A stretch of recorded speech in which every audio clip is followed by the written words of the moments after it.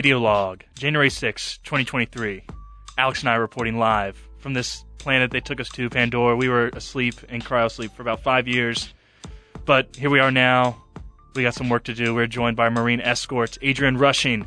How's it going, everyone? And they are talking about some group of natives called the Na'vi on this planet. I guess we'll find out, learn about them and their culture, their language, and hopefully there are no conflicts will happen between us and them. I think we should extend an olive branch, try to be nice to them. I'm all about helping the natives and meeting them. I think these Na'vi seem very cool. But first, before we go and do all that, we have to get some news from back on Earth. Yes, we do, Davis. And just a little tease ahead. In the true honor of the James Cameron way, we'll learn about all that culture and then say it sounds too foreign and throw it all away. That's a little teaser for something we're going to talk about leading into Avatar 1. But as Davis, if you couldn't pick up on it, I'd be worried about you not being able to pick up on it. It's on the moon of Pandora, isn't it? No. Pandora's the moon. Of Saturn or Jupiter? No, it's a different planet entirely. It's called I looked it up. But I said planet Pandora, so I just messed it all up. We gotta have to do it all again. I think it's gonna be fine. I think it's like the forest moon of Endor type thing. Yeah. It's all confusing. Yeah. So it's called like Sisamis or something like that. I don't remember because I didn't write it down because I didn't think it was important. Made that up. No, I didn't. Let me look. I'm gonna Google it right now. James Cameron said he wants to explore the other moons of, and then he said the name, and I cannot remember because I didn't write it down because I didn't think it was relevant until, of course, in the first minute. It becomes instantly relevant. And obviously, already our guest being so studious, looking up some information. Adrian, do let us know when you find out the answer. Adrian, also the host of Beat Drop, one of Wheel's currently longer-running music shows. 2 hours, every 2 hours on Wednesday at 6. Wednesday at 6. Right that's after right. Are You With That's That. right. So the schedule's getting so huge, it's hard to keep track of everything. It's at dense this point. now. It is indeed. We even got a show on Saturday, possibly. We've got a few on Saturday, I think. Really? Yeah. I thought we had ones on Sunday. Oh, no, we do have some on Sunday. But we were looking like there might be a one from 9 to 11 a.m. for sports on Saturday. That would be pretty cool. Interesting. A lot of things developing here at Weagle 91.1 FM. And this is Through the Lens, your all things movie podcast, apparently about to be usurped. Apparently there's another hand may touch the beacon. Yeah. I met him the other day. Really? Did you get that reference, Alex? Skyrim? Yeah, there you go. Nah, man, every time you pick up that ball and it goes, another hand touches the Meridia's beacon. She keeps yelling at us, bro. That's terrible. Any luck on your research, Adrian? I'm still doing some research. I swear I saw it. Let me see. The moon of a planet that has 13 other moons. Apparently it's in the Milky Way, but it's on the Alpha Centauri system. Interesting. Well, I'll say this. Pandora is depicted as being located in the Alpha Centauri system. It is one of the many natural satellites orbiting the gas giant Polyphemus. Named for Polyphemus of Greek mythology. Also, probably Polyphemus. According to the Avatar 2 Way of Water Wikipedia, they call it the planet of Pandora. So you get a pass, Davis. Okay. The Avatar 2 Wikipedia page got it wrong. Basically too. a planet. So it said a satellite, that's a moon, but yeah, same thing. Natural satellite. It matters. Well, anyway, it matters not. Adrian, we're so glad to have you on the show. I'm glad to be Can't wait here. to talk about Avatar. I know you're a big fan. We got in a whole thing when we were watching it in the bullpen, and Logan was like hating on it, but you quite a big fan of the Avatar, and of course Avatar 2 came out 8 years after it was originally supposed to come out. And it's already like 5th highest grossing of all time. It is, and we'll certainly delve into all that. But first, some trivia from last week, and we're going to end, obviously, this episode with trivia as well. Okay. 2 trivia questions. I think you could get the second one. The first one, I'm not even sure about, because I didn't even know it myself. Ke-Huy Quan won Best Supporting Actor at the 80th Golden Globe Awards, and Brendan Fraser was nominated for Best Actor for his performance in The Whale. What movie did these 2 actors star in together? Yeah. I made this one up myself. And it's one of Davis's best. Only thing I can think of is the Mummy. Ooh, nope. The answer would be Encino Man. Encino Man, ladies and gentlemen. That's the one where Brendan Fraser is the caveman that unthaws out of ice. Encino Man. Have you ever seen the Brendan Fraser hit movie Inkheart? Is it Inkheart? I've not. It's where he writes things in a book and then they come true. Ooh. It's like bedtime stories. Yeah, that movie used to intrigue me as a child. Bedtime stories with Adam Sandler. Yeah, you remember the hamster with the big old eyes? Yes. Yeah. And it rained like jelly beans or something. Gumballs, but it was just a truck. Yeah. But at the end, it kind of hinted that there was going to be a sequel or something. And there never was. Thankfully not. But hey, that movie was crazy. All I'm saying is I remember my entire family trip to North Carolina. We watched that movie and just kept listening to the end because it had Don't Stop Believing by Journey. Awesome. What a song. Anyway, the other trivia question, who plays Snake Plissken in Escape from New York? That's Kurt Russell. There you go. Oh, there you go. I do There know you that go. one. My dad loves that movie. Really? I haven't seen it yet, but I was Kurt Russell. aware. That was Kurt Russell. I watched it once. That movie is weird. It's sure. Like, I mean, he's it's having like fun. no, I mean, it's like the same 1980s brand of futuristic dystopian world where everything is greasy and black and dark and nothing works and pollution is everywhere. It's wild because like New York's like a police, like it's like a prison. They just turned New York into prison for all of the world's worst. But then he has to go in to get some. But crazy movie. Insane. Anyway. Yeah. Well, that is your trivia questions from last week. We'll end, of course, today's episode with some more trivia questions. Now, on to the news. The first trailer for Mel Brooks' History of the World Part 2 has been released. It'll be hitting Hulu on March 6th. Have either of you seen History of the World Part 1? No, but I know about it. I hadn't I'm not either. even familiar with what is it like a It's documentary? Mel Brooks. No, it's like a comedy movie. Same guy who did It's one of Spaceballs? his like satire comedy movies. Which is a different kind of comedy compared to the modern day. I'm kind of intrigued by it. I mean, it's on a streaming service. Definitely a chance to watch it, but I probably wouldn't go to the theaters to see it. Yeah. Wouldn't go to the theaters to see much anymore. I don't think I'd go to the obviously. theaters to see a lot of Mel Brooks' films. Yeah, I mean, You know?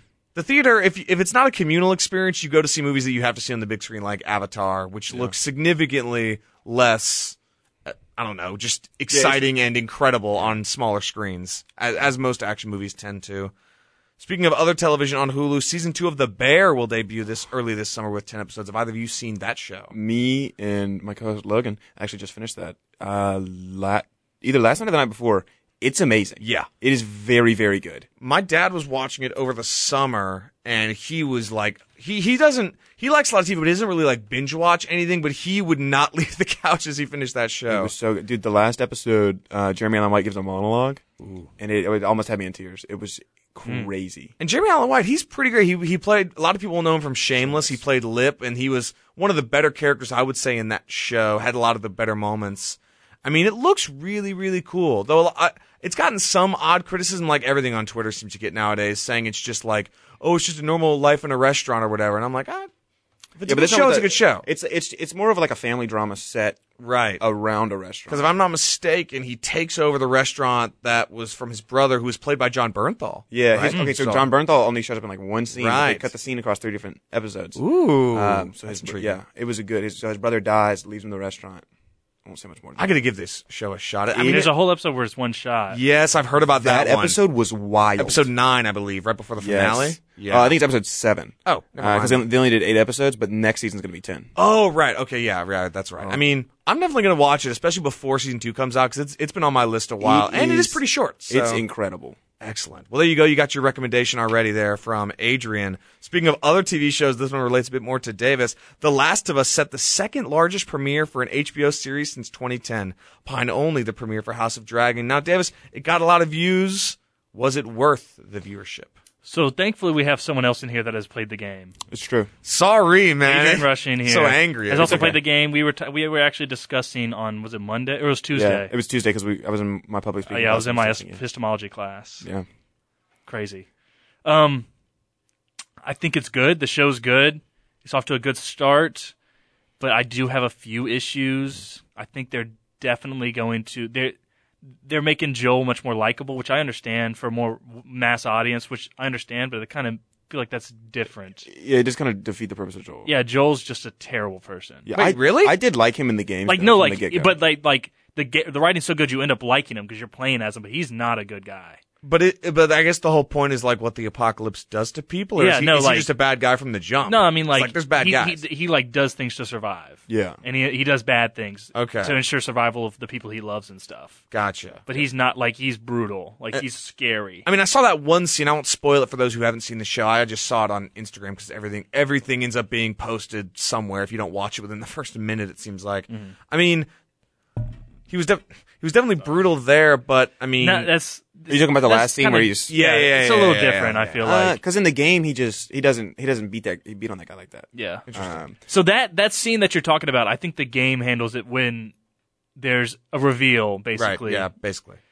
That's what The you can game put it. handles it a lot better to me. Like they just kind of, it's like I feel like they put the reveal to like the side and let Joel beating the Yeah. guy up be the main point of the scene, but I don't think it should have been. yeah, that wasn't. Because like I just feel like the big reveal wasn't a big reveal then. Yeah. Like it just happened, but you weren't really like. But I mean, I think that the whole premise of the show and like all their marketing was very much like on the reveal of that scene. So it's like they weren't expecting people to be like, "What? She's," like I think that it was very much like, he's just kinda, he's broken. You think the show is almost working, assuming that most of the people that are watching it have probably played the game? I don't think so. No, most people would not. Okay, have. fair enough. I think the appeal to the TV show, because I've watched a lot of like the interviews with Craig Mazin and Neil Druckmann. That's the creator of the game, Neil Druckmann. Right. And I think that the point that they're trying to make is like, well, now we can build on the story and we can also explore like the smaller moments. So I think what they're also trying to do is do like a lot more world building. Yeah, they are. Because the original intro of the game is not as long as the intro of the show with Sarah. Yeah. Which I liked that they did more to like show Sarah and stuff. Yeah. But I've just played the game so many times. I'm just partial to like this perspective being from Joel. Yeah. And like the game's it's just like such a shock. But it's just also hard to adjust from going from like something that so like I've played the game like 3-4 times. Yeah. I've so played it's it hard, probably 10. It's hard to go from something that I love and it's like it's like if they recast Harry Potter tomorrow and then like the movie came out, I'd be like, I don't like this. Like it could be better. The actors could be better, the direction could be better, the writing could be better, everything about it could be better. The sets could be better. I'd be like, this isn't as good. That is the danger of, I think, most remakes, at least. And we're actually talking about this in this class that I'm in, that I'm really excited about, called Reproducing Popular Culture, where we're basically just looking at how everything was remade, redone. I think originally the idea of remakes, and at least adaptations, where you're either adapting a book where the comparison between movie and book is not that big of a deal because you're not seeing a performance or hearing a performance, and then also remaking bad movies or movies that were technologically behind the times or giving them an update. That was a big thing with 50s horror movies getting reskinned in the 70s and 80s. But with video games, I mean, especially, more recently, now graphics are catching up. What is the point of making it other than just to make it, right? Like it's just that it appeals to a wider audience. It almost begs the Lion King dilemma, right? Is you can remake animated films into live action if they have people in it, but what happens when you make 2D animated characters into just CGI? What's your differentiating? Like what makes it different? Lion King didn't do a lot, and that's why even though the movie made $1 billion, literally, it was kind of a critical flop. Yeah. Not a lot. People talk about Avatar having no cultural impact. Talk about Lion King having. The movie was very forgetful. No, because it was the same thing. I remember they were like the casting was insane. I mean, they had Donald Glover, and I was like, oh my god, they had Beyonce, right? It was like going to be crazy, and then it kind of came out, and nobody really talked about it. Yeah, because I think, and that's the danger of adapting something that is beloved. The Lion King is probably the most popular animated film of all time.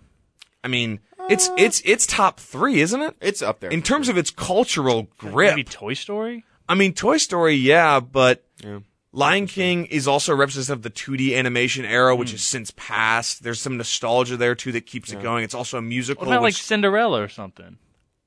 I don't know. I kind of see where Alex is coming from now. I know, but, like, Cinderella's, like, I feel like maybe that's more of a fairy tale. Yeah, Cinderella's an iconic story. Lion King is an iconic movie. There are certainly differences there. Like, certain genres beat certain films, but there's also only so many that there. have musicals. Exactly. Shrek?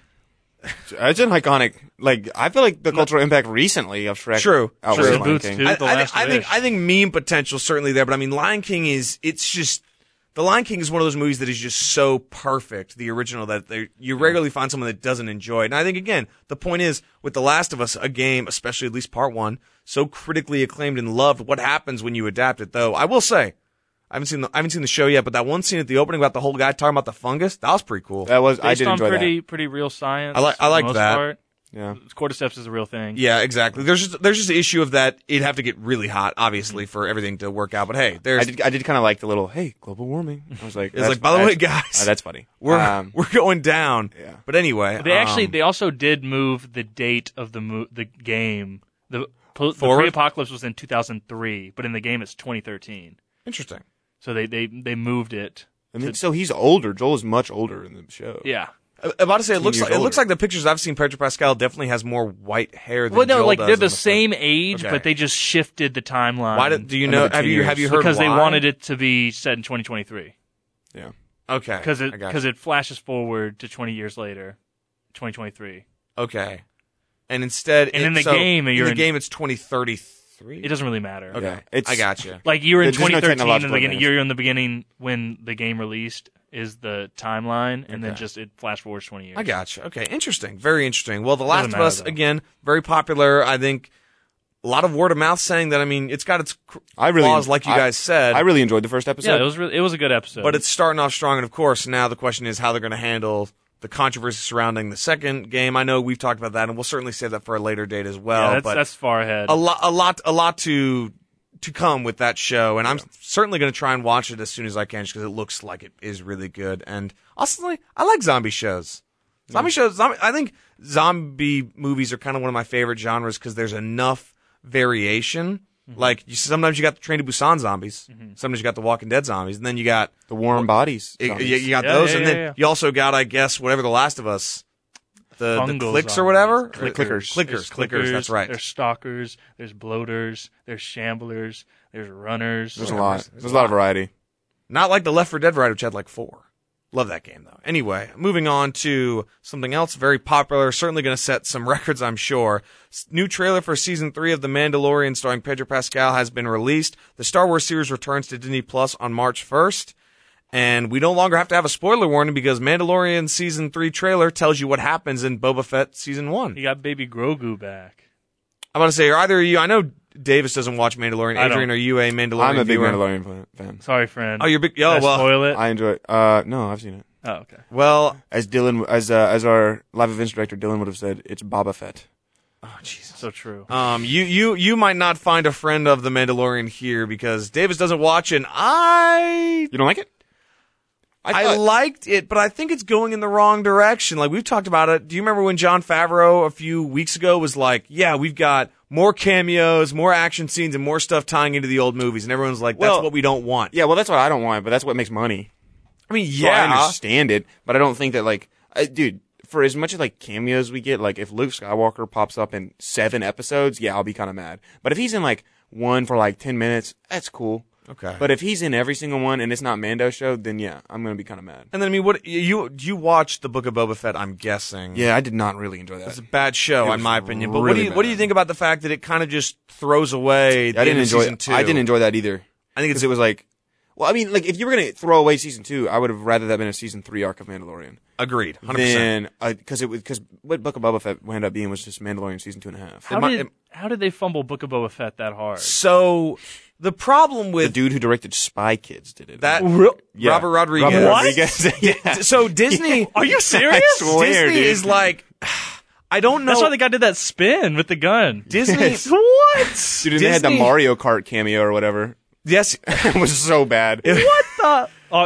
Don't say that. Disney, I would only make a bunch of wrestling references, so I can't figure out, but Disney's like the island of misfit toys. Robert Rodriguez is going there, Jon Favreau is going there. Guys that I think have Favreau can make good stuff, but he just doesn't. He bends his knee to the will of Disney too easily. I think he bends the knees to the will of the fans because they say, hey man, you want another, they're cutting big checks. Yes, they're like, hey, make a few cameos. And he's like, okay. Yeah, Adrian, you talked about it. Yeah. Cameos are what makes money. Is bringing Grogu back is what makes money, and they brought him they back. Gotta sell that merch, dude. I mean, you know how much money they've made on Grogu merch? So you much. remember when they wouldn't make Baby Yoda merch when it first came out?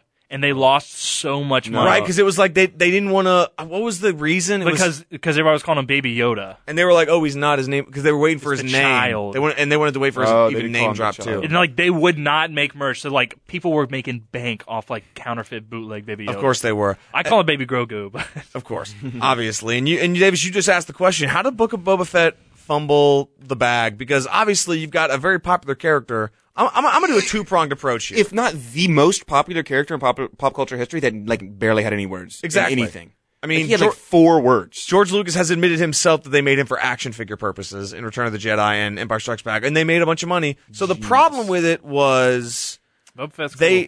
He's cool. So we've talked about this a bit in screenwriting. I don't know what the term exactly to describe it is, but it's what happens when you write the end of your story and then have to justify getting there. They wanted to bring Boba Fett back. They had no idea what they wanted to do after that or what they wanted to do to get there.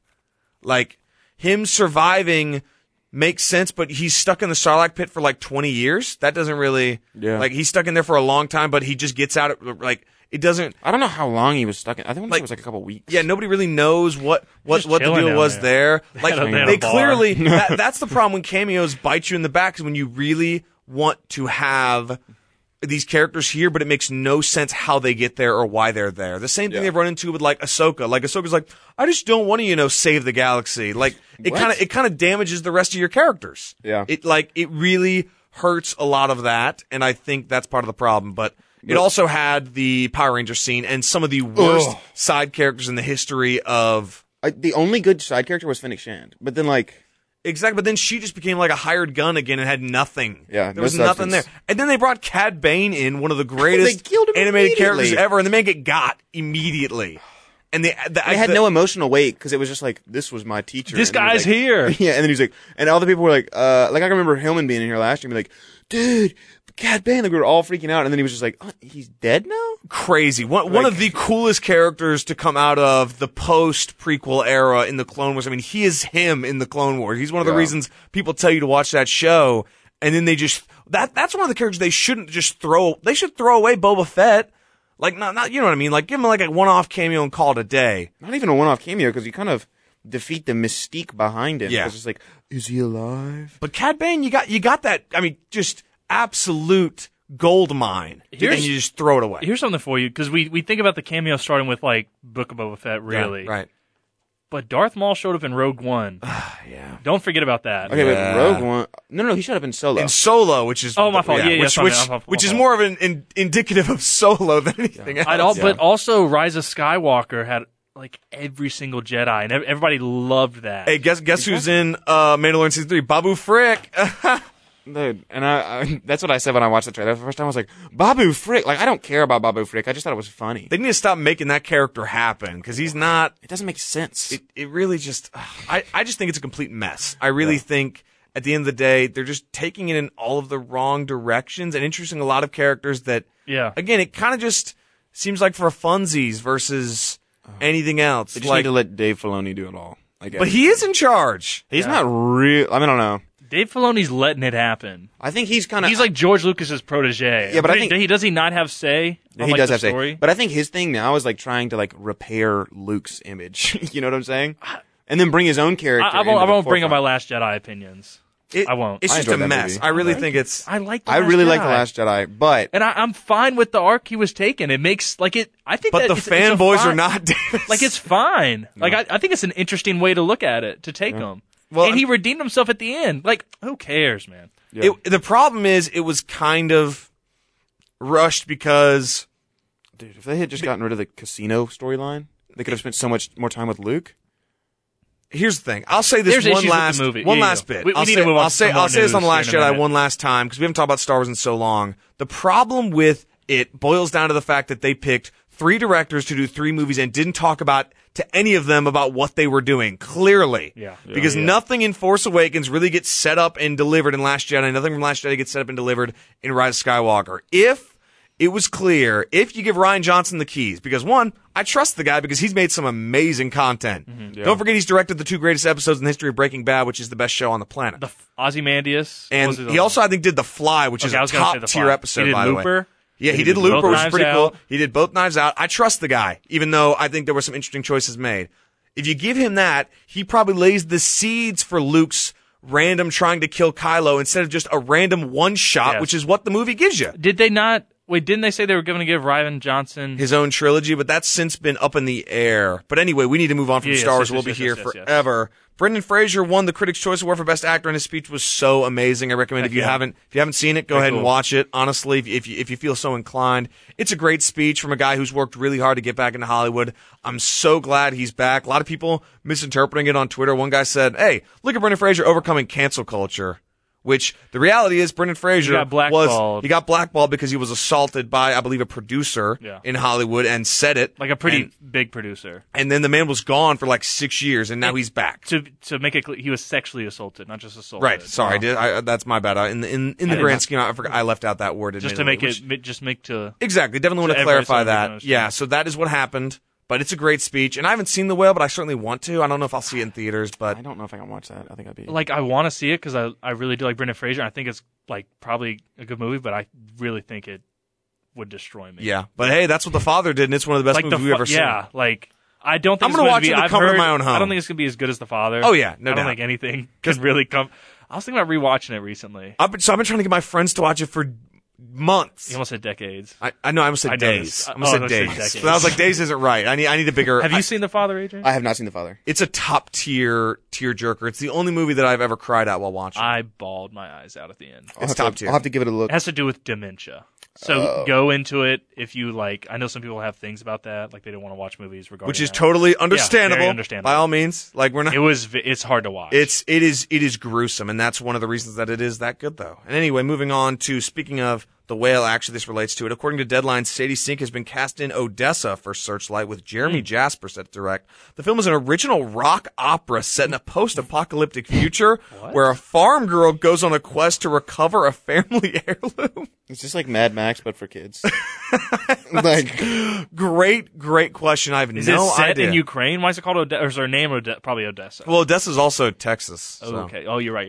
Yeah, I don't know, but Set in Ukraine. Was Odessa not someone in ancient Greece? it's a couple things, man. I don't know. All I know is Sadie Sink's pretty cool. Yeah. So she's great. Whenever I figure out how old, every time I hear how old she is, I'm like, no. What do you mean? She's I'm like, 10. That's what dude, she's like 20. She's only 19. That's a Jason Tatum reference for you. She's like 24 or something. And I'm like, no, she's not. No way. That's what I'm saying. It is crazy to me sometimes to like look at like celebrities you really like and they're like 21. I'm like, holy moly. It's like when Millie Bobby Brown got nominated for Stranger Things season 1 and she was like 13. Crazy. Crazy. Like one of my favorite hip hop artists or R&B artists is Raven Lenae. Yeah. And she dropped one of the best albums I've ever heard. R&B, and she's 23. Whoa. Like insane. She's got a long career ahead of her then. Yes. Excellent. Speaking of Davis, people you really like, this is all these transitions just happened good, today, so man. good. Michael B. Jordan Okay. has been cast as the lead in the feature film adaptation of, let's just guess, guys. If you haven't seen the news, just have throw seen out. it. Oh, never mind then. I'm unaware. Just throw out. Okay, in that case, then I'll just say it anyway. I don't know Well, why he I'm doing doesn't this. know. He can guess. Oh yeah, an adaptation of what, Adrian? Just guess. Michael B. Jordan. I don't know, man. Adaptation of. It's I'll a give you hint. game and also Video a game. book by a very famous Is it another writer. Tom Clancy thing? Yes, it is. Is it The Division or is it Ghost Recon? No, it's in the middle between those. Rainbow Six. Okay, I did know that actually. The film adaptation of Tom Clancy's Rainbow Six with Chad Stahelski to direct. So it's just going to be like a SWAT That's movie. his second Tom Clancy movie. Oh, right, because he was in that. He did Without Remorse. Right, on Which was Amazon supposed to be Prime. Is Tom Clancy still kicking? Terrible. Yeah. Tom Clancy's Like a gonna. robot. He's gonna write No, books. he's not. He's dead. What? Alex. Oh, my bad. I don't know why. I thought he's dead. I don't know why. Let's not laugh about this, guys. I don't know why I thought. He will live on forever and. Oh wow! The Stahelski, the director, he directed John Wick and its sequels. Okay. Oh, this is good. could This be might cool, be though. really good. But is it not just going to be like a SWAT movie? They're gonna pick an angle, but the problem is the angle needs to be good I enough. just feel like why does it need to be Rainbow Six? It's just a Because guy everything's a playing- video game Like if you're adaptation making now. if you're making Splinter Cell, like yeah, like True, 'cause that that you is a have Sam story to Fisher it. and stuff. But like Rainbow Six, you're just going around being a SWAT guy. Yeah, I don't know. I think it was a book. I first, would watch though. this if they true. like if Depending you on what gave the book says. if you gave like a Splinter Cell movie to the guy that made what was the really good Mission Impossible or even one of the really good Christopher McQuarrie. or one of the good James Bonds with Daniel Craig. Like Danny Boyle, or, Like Skyfall or any of those. Yeah, Like if you made I think Danny Boyle did I one. think a Splinter Danny Cell Boyle. movie with like who could be Sam Fisher? Let me think about this. We Chris can go to the Pratt. next news. I'm going to come back. We'll go to the next news. do Netflix. y'all know Sam Fisher? From I'm unfamiliar. No, I you didn't. never I played did not. Splinter Cell? I'm never interested. Oh my! Never played the Splinter Cell. Netflix has Yeah. released the first look at their 2023 movie slate, and let's take a look. You got a lot of movies, a lot of sequels. It looks like Netflix will just have a pretty mediocre year. Honestly, I don't really want to talk about this. Though Netflix got 7.3 million new subscribers in the last quarter, but their co-CEO is resigning after 2 decades. So, little strange world. I don't on know that Netflix is going to be around for much longer. I mean, Netflix is a better streaming service than most, I would say. HBO Max is definitely the best one. I like the UI for Netflix better than any other streaming service. Yeah, I agree there, but It's the one I feel the least frustrated using. Is because I don't like Disney Pluses at all. it's terrible. I don't You like can't fast forward on there. I don't like Hulu's very much. I don't really like Amazon Prime's. HBO Max is pretty solid, but it's also just pretty. No one has it down like Netflix for whatever reason. It's true. The first trailer for Shrinking, starring Jason Segel and Harrison Ford, That's going to be great. another Apple TV Plus series from Bill Lawrence, Brett Goldstein, and Jason Segel. The series will hit Apple TV on January 27th. So, Adrian, I didn't get a chance to see the trailer. What I didn't see the trailer either, but I just didn't. I'm here for the Harrison Ford TV resurgence. Oh, indeed, yes. Because he's doing the 1923 that TV show. That's right. And then part of the Yellowstone universe. He's doing this now, and he's playing a shrink that has been fed up. He's fed up now. He's like, okay, whatever. So he's just going to tell his patients what he really thinks. Oh, really? Yeah, that's the whole plot. It's a comedy. I'm very excited. Oh, that's very interesting. Brett Goldstein, he's the dude from Ted Lasso. Oh. A.k.a. Hercules in the end of Thor, Love and Thunder. Wait, really? Goodness. Yeah, I didn't know that. Wow. Yeah, this is Apple TV's gold mine at this point, because Ted Lasso, of course. Apple TV's kind of hitting their stride. The problem is their streaming system. Have you seen is Slow terrible. Horses? No. I don't have Apple TV. You gotta watch Slow Horses. I don't have Apple TV. It is phenomenal. I think We binge watched the Gary Oldman. Dude. I just feel like if Yeah. Apple Bro. TV, if not more accessible, but like marketing.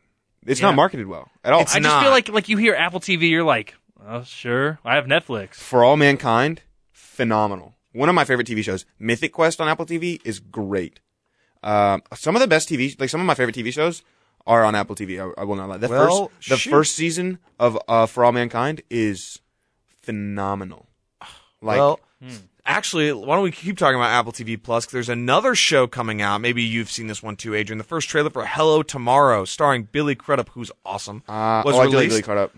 Flash's dad. That's true. The retro futuristic series was. hits Apple TV Plus on February 17th. The way I've heard it described, guys, Fallout 4, but without the Fallout. They're making a Fallout show. No, but it's Walton Goggins. essentially Walton Goggins is awesome. Davis, come on now. Look, man, my knee's been killing me today. I got to move it around. Is that okay with you? Fine. Thank you. So it's essentially the beginning of Fallout 4 with like retro futuristic cars, jetpacks. It looks so cool.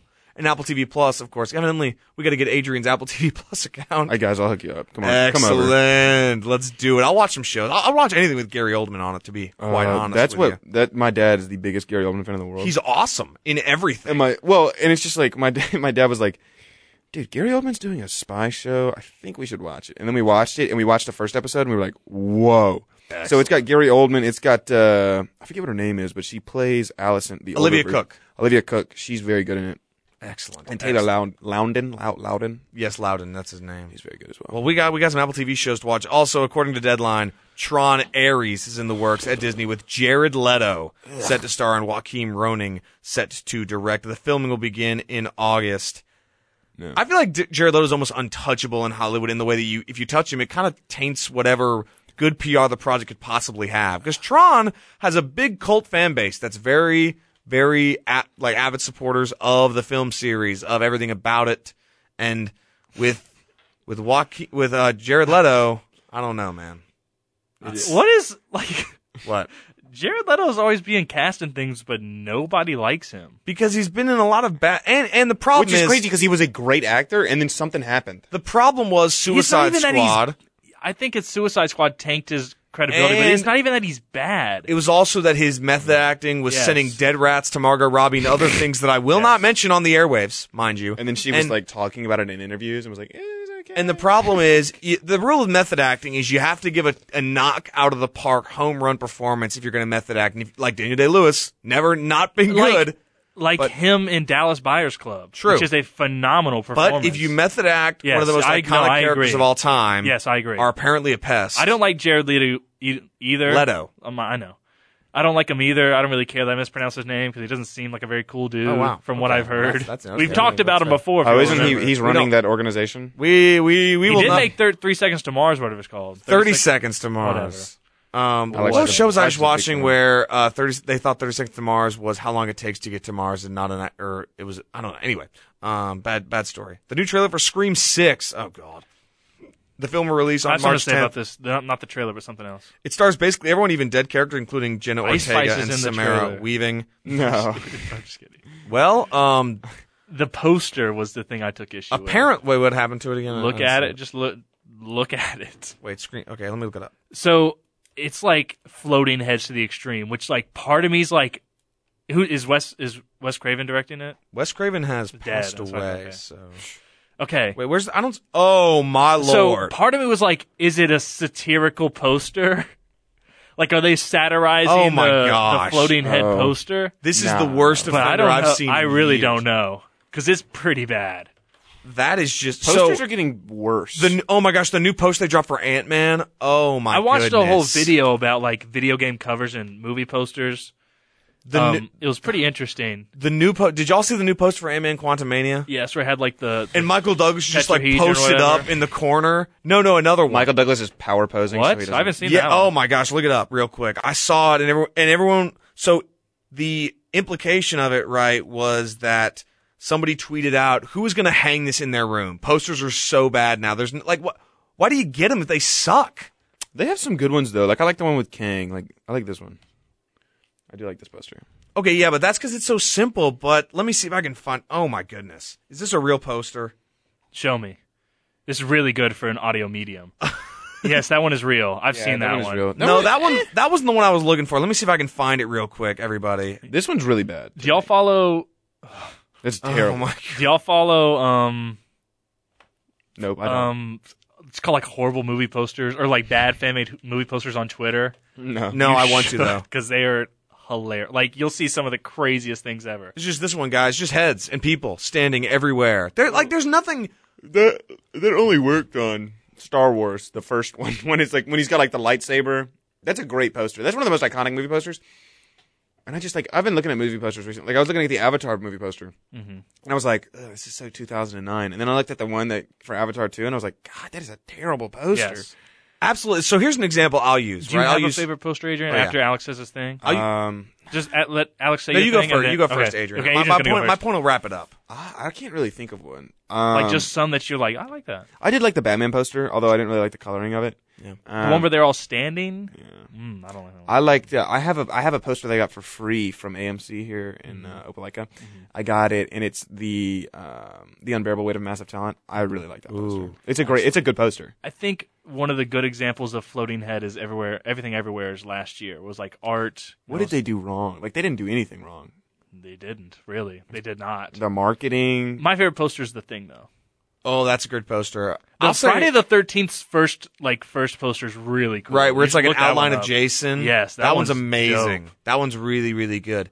I'll say my favorite I'll one show you is Adrian. the Thank you. alternate Dark Knight poster. That's the Joker behind the mirror painting out the "Why So Serious." that one's I really good. like that one. The one with the It's okay. building in the back is cool too. With the Look how cool this is. Oh, that is pretty. That sick. is rad. That is. Wait, pretty let me see it again, Davis.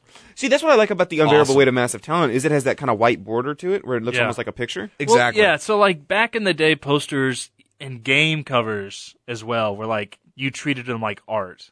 And Yeah. now it's just people. Like Put- you, put all but your- now it's like just they're a like marketing tool. back then. I feel it was like we want to get the essence of this movie. We want you to make you be like, that's cool. Like I want to see it. But now they're like, oh, we got to show everybody that's in this. Yeah. So people Put- go to see Put this the person. famous faces on the Exactly, Yeah. and put the page. names up. So that's why one of my favorites was the posters for the first two Pirates of the Caribbean films, because it did have floating head issues, but then below it had this like whole painting I of do like remember what that, was yeah. happening or whatever. Now, that's a nice I do balance like those. enough. I can live with those. But It's a nice enough balance. set a bad precedent. Fair enough. I'll also say, here's my best example I can use for why posters have got so different. I'll say the Empire Strikes Back poster, the original one from the 1980s, because notable, Yoda is nowhere to be found on this poster because he hadn't shown up yet. Yeah. I think Star Wars is another good exception for floating. Because heads. they made it artistic enough. They didn't just put people on it. They Like might have been the ones to start it. The wanna look reskin into for the DVDs that re-released in like the early 2000s were bad offenders.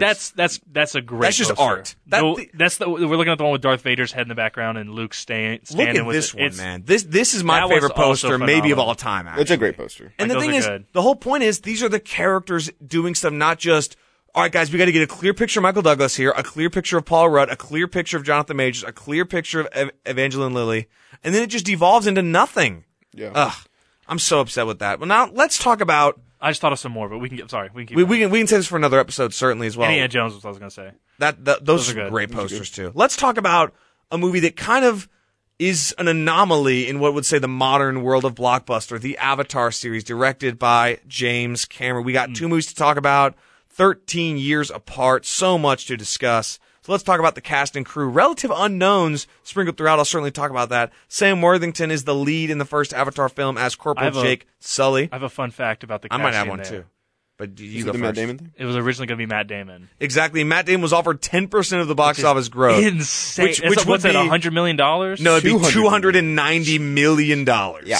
Because he'd keep getting, for the re-release, he'd get more and more. So Cameron actually cast Worthington after a worldwide search for a promising young actor, preferring relative unknowns to keep the budget down. Worthington, who was living in his car at the time, auditioned twice early in development, and he was signed on for potential sequels. Cameron also felt that because Worthington had not done a major film, he would give the character a quality that is really real. Why would you say that? For one of the greatest directors of our time, saying the phrase "really real" is just pitiful. Dude, I do not enjoy Sam Worthington interviews. I don't find him to be like I don't find him to be like a compelling actor or like a really, even in this movie. I would like the first Avatar. I rewatched it, and he was like every time he'd get mad, you could hear that he was Australian. Like I don't know if you picked up on that. I didn't. But if you really listen, he's screaming, and it's just like he sounds so like out. Because he sounds like Mason from Call of Duty Black Ops. Because he is Mason from. He is Mason from Call of Duty Black Ops. But he's good as Mason. Cameron also said he has that quality of being a guy you'd want to have a beer with, and he ultimately becomes a leader who transforms the world. Anyway, we'll keep moving on. I was thinking about Mason clips now. I was thinking about the numbers, Mason, and then he goes like, "F you, kiss my A." Also, Zoe so Saldana funny. as Natiri, Stephen Lang as Colonel Myril Quaritch. So good. Lang had unsuccessfully auditioned for a role in Cameron's Aliens, but the director remembered Lang had sought him for Avatar. Michael Biehn, who had worked with Cameron in Aliens, The Terminator, and Terminator 2 Judgment Day, was briefly considered for the role. He read the script and watched some of the 3D footage with Cameron, but was ultimately not cast in favor of Lang. I just saw someone that someone's in the casting, so I'm sure you'll get to. So I'll say Michelle Rodriguez as Trudy. We all know her character. Giovanni Ribisi as Parker Selfridge. Joel David Moore as Dr. Norm Spellman, CCH Pounder as Moat. Was that the one, Davis? No. We'll keep going. Wes Studdy as Etukan, and then Laz Alonso from The Boys. That was crazy. That was as Sute. That was going to be my fun fact when I was coming in because I was watching that. Because I did not realize. Whenever I watch a movie, it doesn't matter if I've seen the movie a million times. I'm on IMDb on my phone like consistently throughout the movie. And so, like, I was watching it like a year ago, and I was like, "What? The dude from The Boys is on here? Awesome!" I was like, "He's so good in this. Love it." I was also like, "Why is he so I skinny?" didn't realize CCH Pounder was in it. Yeah, she's the mom. Great. Yeah, I kind of figured that out once I knew that she was in it. But so I'll also say who else this: could she be? Criticisms of the Jake. cast. Oh, we're not even done yet. Sigourney Weaver also in it, of course. Sigourney Weaver, a longtime collaborator of James Cameron from Aliens. And in the sequel as a 13-year-old girl. We'll certainly cover that as well. And then written and directed by Cameron himself. Mauro Fiore handled the cinematography, and I do wonder exactly how that worked for animation, but it got nominated for an Oscar, and we'll certainly talk about those awards. Speaking of the writing, they actually went there. They just went to Pandora. Yeah, and then one last thing before we get to the writing, Davis. Brilliant score from the great James Horner, one of the best I've heard in any blockbuster film in recent memory. Very good. Go ahead, Davis. The writing, did you know that James Cameron actually, when he was 19 years old, he had a dream. I'm being I dead love serious. James Cameron. Like he dreamed of Pandora, and he like drew the picture. I know that he was like, "This is my dream movie. I want to make this." I know that James Cameron is often criticized for his way that he treats actors on set, but he's one of the funniest people. I never heard that. Really? I've never knew that. Like Kate Winslet said he would never work with him again after Titanic. He's not a great dude. He constantly tells people to do takes over and over. He's one of those. Like Kubrick. On Titanic, everybody got poisoned at one point, and they think it was because he was so rude to everyone that a cast member, like for real. Oh, they're trying to poison him. Okay, I thought you were saying he was poisoning them. No. Crazy. I've heard that story. Now, that aside, he is one of the just, like when he said, like, I don't need a streaming service, I got my dreams, man. Some crazy quote. Him on the press tour for Avatar 2 was one of the funny, like every week it was James Cameron set $1 billion on fire just for funsies was like the headline. But anyway, let's get to some other fun facts before we really delve into this film.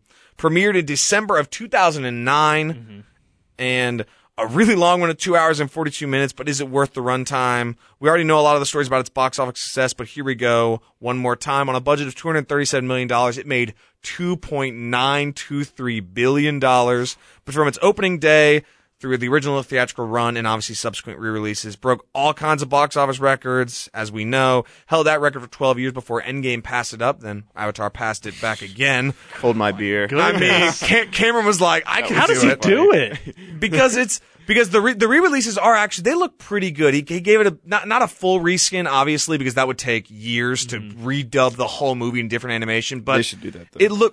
It would look amazing. If they did it with the Avatar 2 animation, which we will get to, I'd go see that. I'd go see it in theaters without question. Did y'all see this one in theaters? Yes. Yes. I also did. I did. I mean, the trailers were pretty dang good. Marketing was in 3D. Ooh. I think I also saw it in 3D. I didn't see it in 3D because my mom gets everything was in 3D. Because we went to go see the second Avatar with my grandpa, and he said we went. Like the last time we went to the movies was in 2009, and he was like, "We're going to see it in 3D." And I was like, "No," and he was like, "God." He was like so mad about it. I hated 3D. 3D apparently caused a lot of motion sickness issues, which I understand. Well, I don't really enjoy it personally. I hated it because I had glasses. Oh yeah. So you had to layer them. And right, and it's just kind of loses a lot of the point of it. Also, adjusted for inflation, it's the second highest grossing movie of all time, behind Gone with the Wind, with a total of a little more than $3.5 billion. Well, because Gone with the Wind was huge. It made a lot of money, and you add the fact that it was inflation 100 years ago. They didn't have anything else to watch. Yeah. Gone with the Wind is one of the biggest movies in terms of box office, Oscars, everything, you name it. It also is the first film to gross more than $2 billion and the highest selling animated or video title of 2010. I guess that means DVDs probably. Yeah. And then Oscars, 9 Academy Awards, and got Best Picture, Best Director, Best Art Direction, Best Cinematography, Best Film Editing, Best Original Score, Best Sound Editing, Best Sound Mixing, and Best Visual Effects. Those are all the nominations. Its wins, however, were Best Art Direction, Best Cinematography. It won for that, Adrian, and then Best Visual Effects. I'm gonna chalk it up to the fact that it was never before done cinematography. Yeah. A fully animated film. Dude, just some of the shots in that movie were so unimpressive. I think it gets like, a lot better in the some that sequel. were so impressive. Yeah, but you know the one where it was like fake. where the deer looks up or whatever, like the alien, and then they push in really hard, and then it goes to shaky cam. I saw that and my skin was like crawling. I hated that. There are some odd choices, but there are some really incredible. I think they shoot the poorly named Hallelujah Mountains very well and make it just seem incredible. Yeah. That thing is the cinematography. A lot of it makes the world feel that is true, real and amazing, and they do a better job of it than most movies. Davis, famous cinematographer Roger Deakins has something to say about it. Oh, what did he say? Go ahead. Quote the man. Should I do it in his voice? I'm just kidding. I don't know. He said he's British. It was a beautiful film. No, I'm not doing a voice. No doubt about it. However, I feel it's a film that was mostly digital. It isn't really fair to pit it against a bunch of live action films, which I agree with. I agree with as well. That's true, but because the trick of real life. Right. You have to find the place. That's you fair. have to climb the mountain to get that perfect shot. But digital, you can just make it. I think you can just do whatever you I think want. the sequel utilizes better cinematography and finds ways to make it more creative. This one didn't. I think this one doesn't deserve it just because it did not create enough unique shots with its entire digital background. Where the sequel, I think, has a lot better cinematography and makes some great creative choices. But anyway, but I don't know if it shouldn't. Like, I feel like maybe it could have won because if you're judging cinematography based on the effort that the cinematographer puts in, rather than the shot composition. Well, and I mean, the thought behind I'm not like, doing it just off the effort, but do you know what I mean?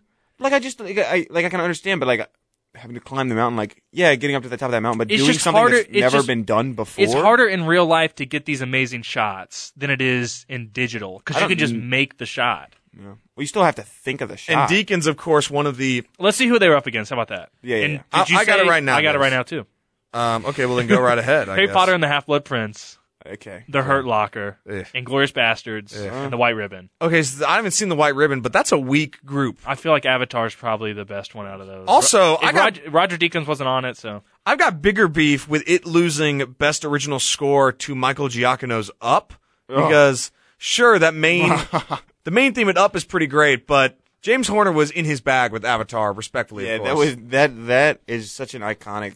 All that music from this movie is just incredibly iconic. Absolutely. It was a great year for Best Original Score. Fantastic Mr. Fox, The Hurt Locker, and also Sherlock Holmes are up to be nominated. I will say, let's tell this brief story about the music. This is a weak year for Best Picture. Yeah, it was. 2010 was not a great year for Oscars. I'll say this little anecdote about the music, though. It did get nominated. So James Cameron, tasked a bunch of... It wasn't science. I can't remember their official name. It's linguists and stuff to create this entirely tribal-sounding music. Mm-hmm. No, I thought you were talking about the language. My fault. No, so to create this entirely tribal feel music to be something completely different. Different instruments, different composition. It was an incredible piece of work. I cannot remember the name of the person that was behind it. And then they showed it to Cameron, and Cameron's like, it sounds too different. People aren't going to like it because it sounds weird. And then, again, Horner, for all of his credit, he still delivers an amazing score, and the language still is pretty good. But I think the film certainly, I wish it had gone the extra mile, personally. But still, there's a story there. Also at the Golden Globes, it received 4 nominations: Best Director, Best Film, Best Original Score, and Best Original Song, winning Best Director and Best Film at the Golden Globes. Okay. And then it also got 36 Saturn Awards and won, at the 36th Saturn Awards, it got 10 nominations and won all 10 awards. And then Cameron signed up for 1 billion sequels. So, guys, let's talk about it. It's a heck of a movie. It's very good. I think it gets a lot of harsh criticism that I don't think it necessarily deserves. So when I was about to watch it back yesterday, I was kind of like dreading it. I was just like, I don't feel like watching it because I was like, it's not going to be as good as I remember. Yeah.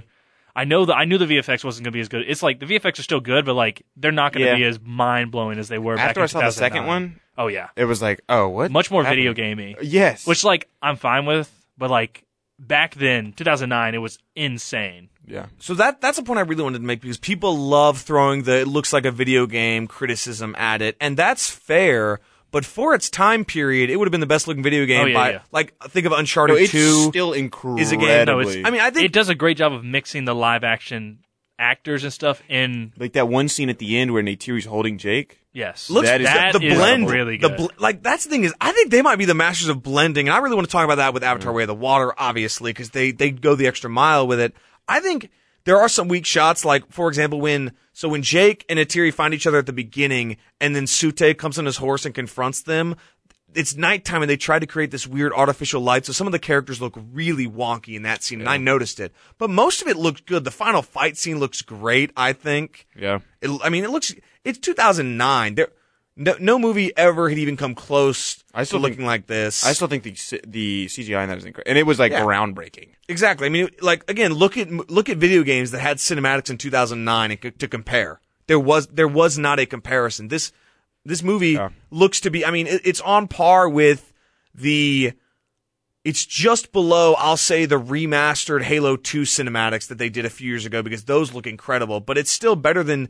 I mean, think about Injustice. Think about how that movie looks or how that game looks compared to this movie, and you'll understand that. I don't think that criticism is necessarily fair, but it does look incredible. And I'll say, character criticism aside, I think the cast is really good. I think they work within a very difficult medium. I think Zoe Saldana is definitely the most impressive. Oh yeah, she's incredible. They should cast her in everything, in my opinion. She's great in everything she's been in. She really makes you feel like this character exists more than anyone else. Yeah. I think obviously CCH Pounder as Moat gives it a really good performance, she just has a limited time on screen, so you can't really. Because that's the thing is with CGI characters, you have to kind of get time on screen to associate with them because they're just not real. You have to kind of get sucked into the fact that they are characters. But I think it's great. I really do. I like it. So, like I was saying, I was like kind of dreading watching. I was like, I don't know, it's not going to be as good. And then I started watching it.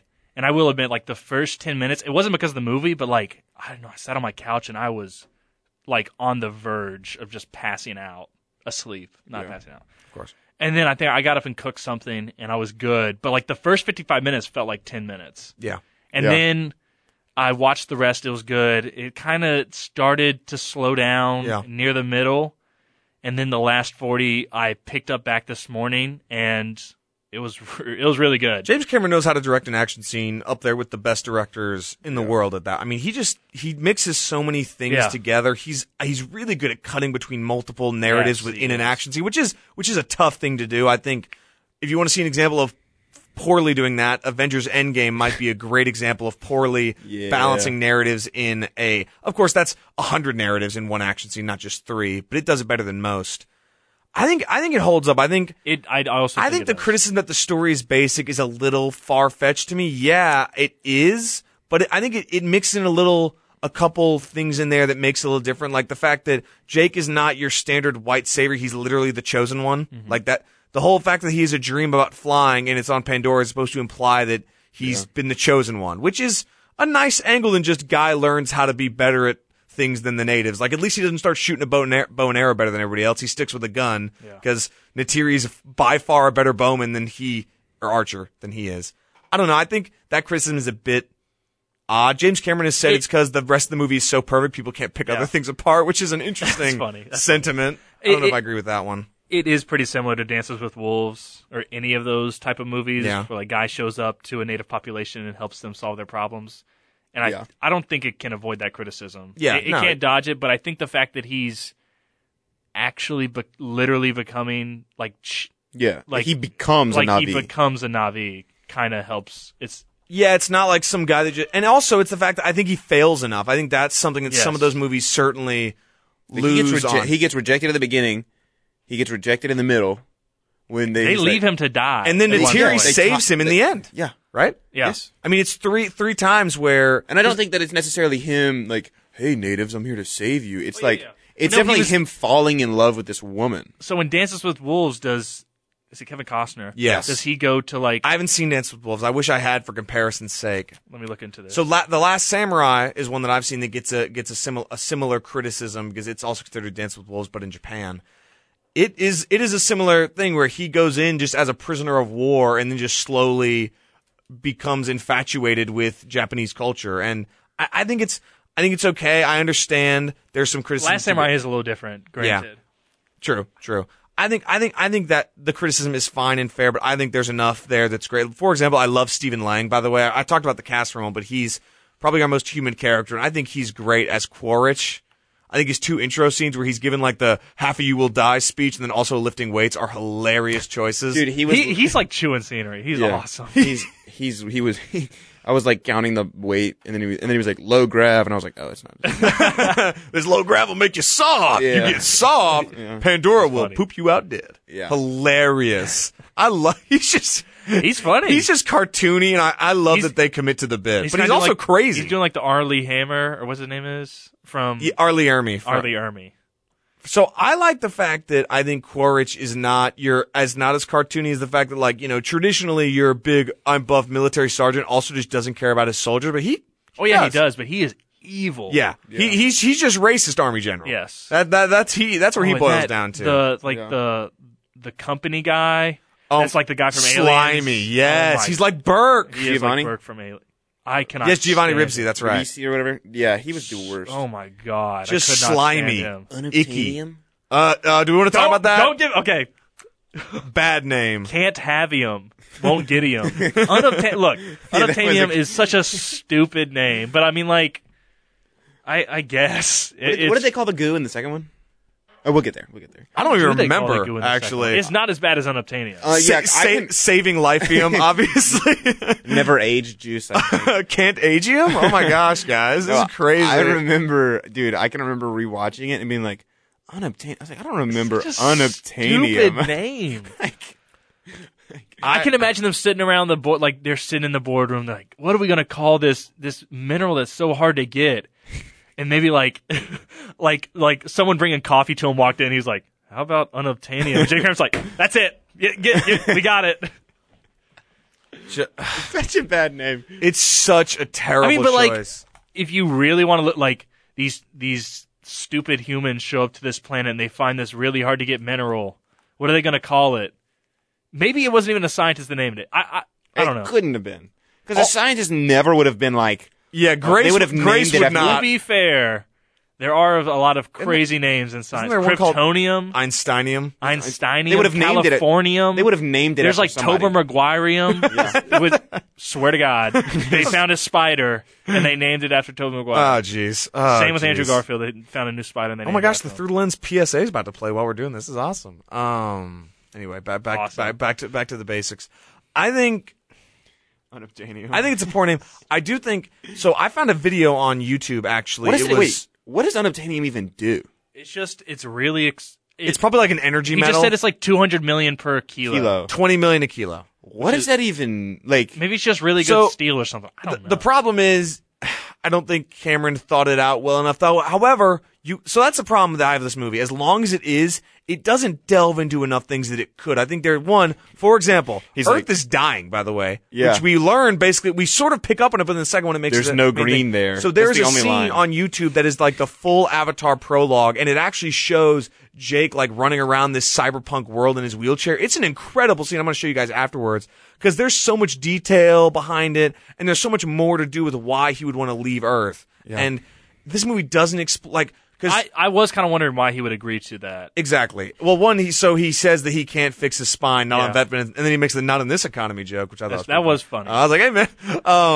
I think that No, the I problem. I heard not in this economy. I was like, what's up with the economy? How will this affect the trout population? Yeah. I think the problem is you could definitely say, if you really want to stretch it, they name it unobtainium because this corporation is so stupid and they rather find metal than find a homeworld they can live on. Yeah, because the Earth is dying. We're doing a lot of. But that's the thing is the movie doesn't delve into it. Doing a lot of legwork. The movie for Cameron doesn't here. delve into AWA enough. James, I think. if you're listening, I don't think. I think they left AWA vague enough. However, Good, I which I think is a good do thing. really like how I think they're gonna expound upon the whole movie. Grace is like trying to explain it with science. She's like, "Oh, it's biological, electrical," and then by the end, it's like, "Oh no, AWA is just God." Basically, Yeah, like she's that, real. Like by the end, it's like, "Oh, bro just brought up all the animals of the world to save the day because he's just a deity or Well, she, right?" she. Yeah. It's a woman. But if the Yeah, biological thing still worked there, because all living creatures are tied through AWA. Well, yeah, but the point is that technically but I get it. that doesn't work because that. I was getting real Ego the Living Planet vibes. Like it's just like like the planet is a brain. It's just like a big connection. And it certainly builds when we go to Avatar: Way of the Water and you see another tribe elsewhere away from the Tree of Souls, and they have their own Tree of Souls because their connection is to every tribe. Yeah. Speaking of that moment where all the animals come up, That was hype. When the hammerhead it kind of rhinos come got out. me. I was like, some tears welled up. I was like, Oh, this let's is crazy, go. man. I was like, what? Now, when Norm gets shot, bro, I didn't think they were going to kill off Norm, and then Norm's avatar gets the Glock, and I'm like, oh my goodness. It's crazy. Dude, when Grace died, I was like, no, she can't die. Yeah, that was that Sigourney. whole scene was so cool with like That the always lights gets flashing and the singing. I mean, There's just so many cool visuals. The best moments And again, elevated so much higher. I agree. And CCH Pounder with like the movements Yes. as Moat. That's great motion capture work, by the way. That goes. I mean, that is the inspiration for the incredible like Animatronic, life-size animatronic at Pandora and That Disney World, is which wild. which is one of the coolest things I've ever seen. By the way, like the Avatar ride at Disney World literally made me more excited for this movie like tenfold. That is the greatest piece of I marketing remember when I've we went ever on our seen. senior trip, we rode it like 4 times. We got our fast pass the next day. I went with back. my grandpa. My grandpa rode it twice in a row. Let's So go, it man. was like that's one of the best rides I've ever been It on. is And I wasn't probably even that big of an Avatar I mean, fan. none of, so like I mean, we liked this movie growing up, but then my family and I went on it, and we're like, we couldn't believe it was insane. Yes, the floating rocks there, man. I it's would crazy. kill to go on that right now. Dude, I'm a.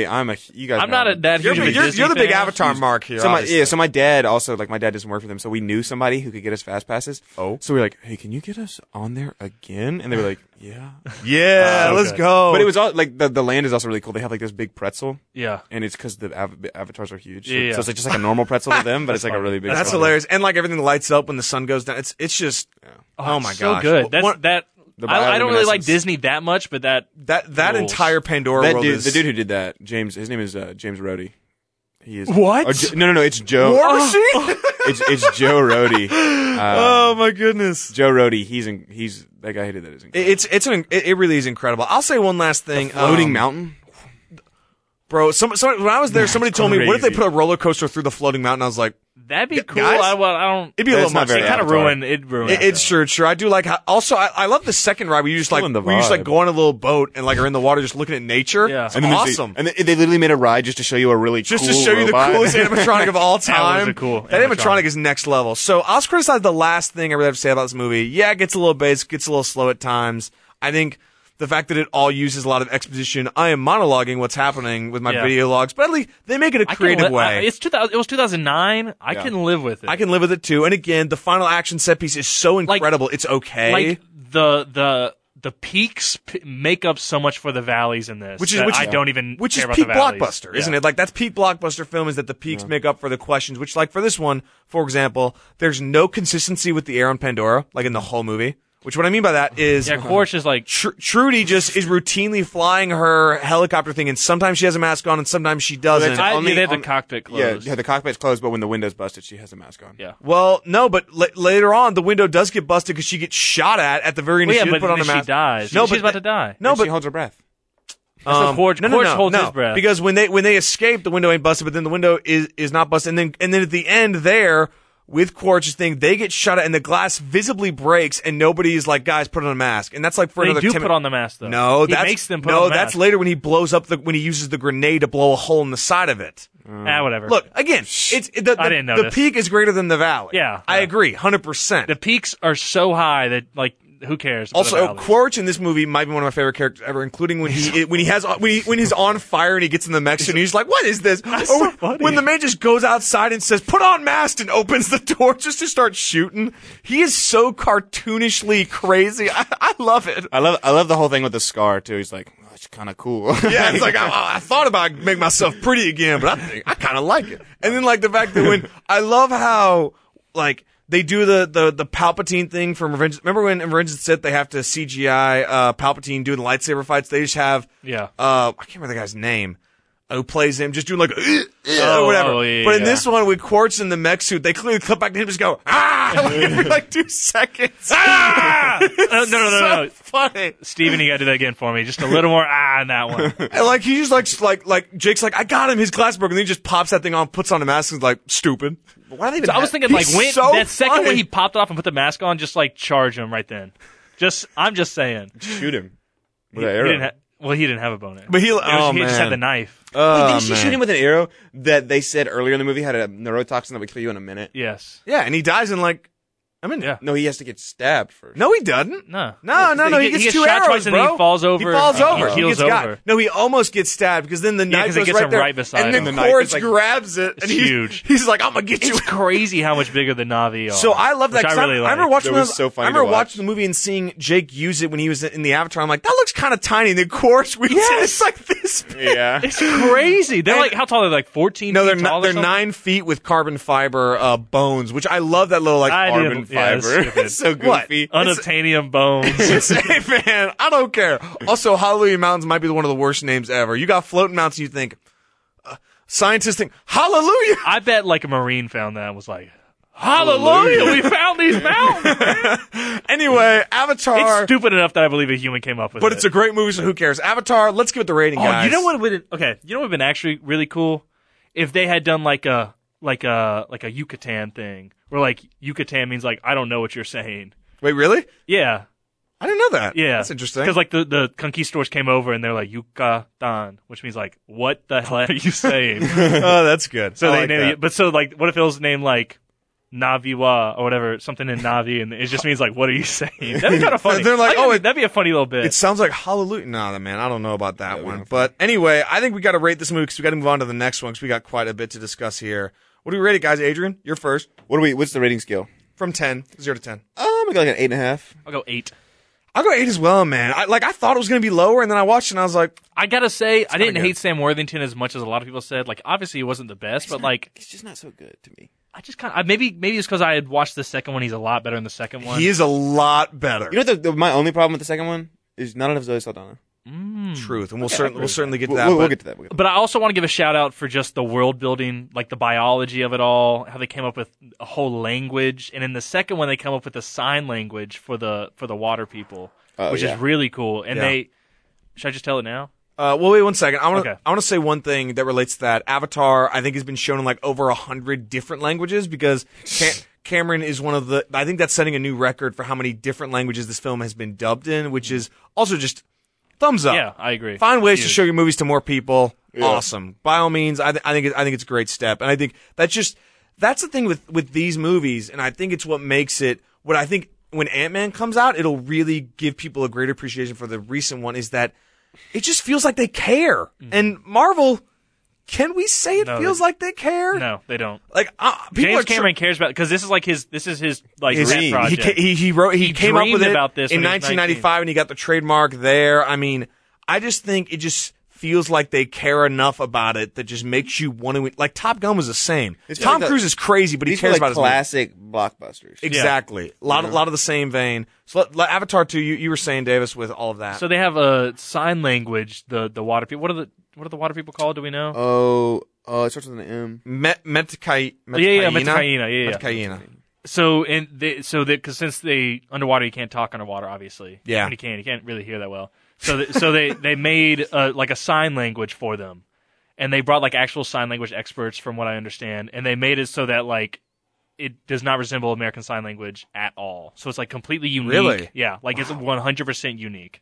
Thumbs and up. Pretty sure you can probably learn it and stuff. Same with Na'vi, you can learn Na'vi because it's a real language they made. Yeah, they have like entire books. Insane. The details to it is really insane. So back to this cast and crew: Sam Worthington, back, obviously. Zoe Saldana back. Sigourney Weaver as a 13-year-old named Kiri. Back. And she is the daughter of Grace Augustine's Na'vi Avatar. Weaver originally appeared in the first film, and although both Weaver and Cameron confirmed she would return in the sequels, she stated in 2014 that she would not play the same character. Like most of the cast, she learned free diving for the film and filmed scenes underwater.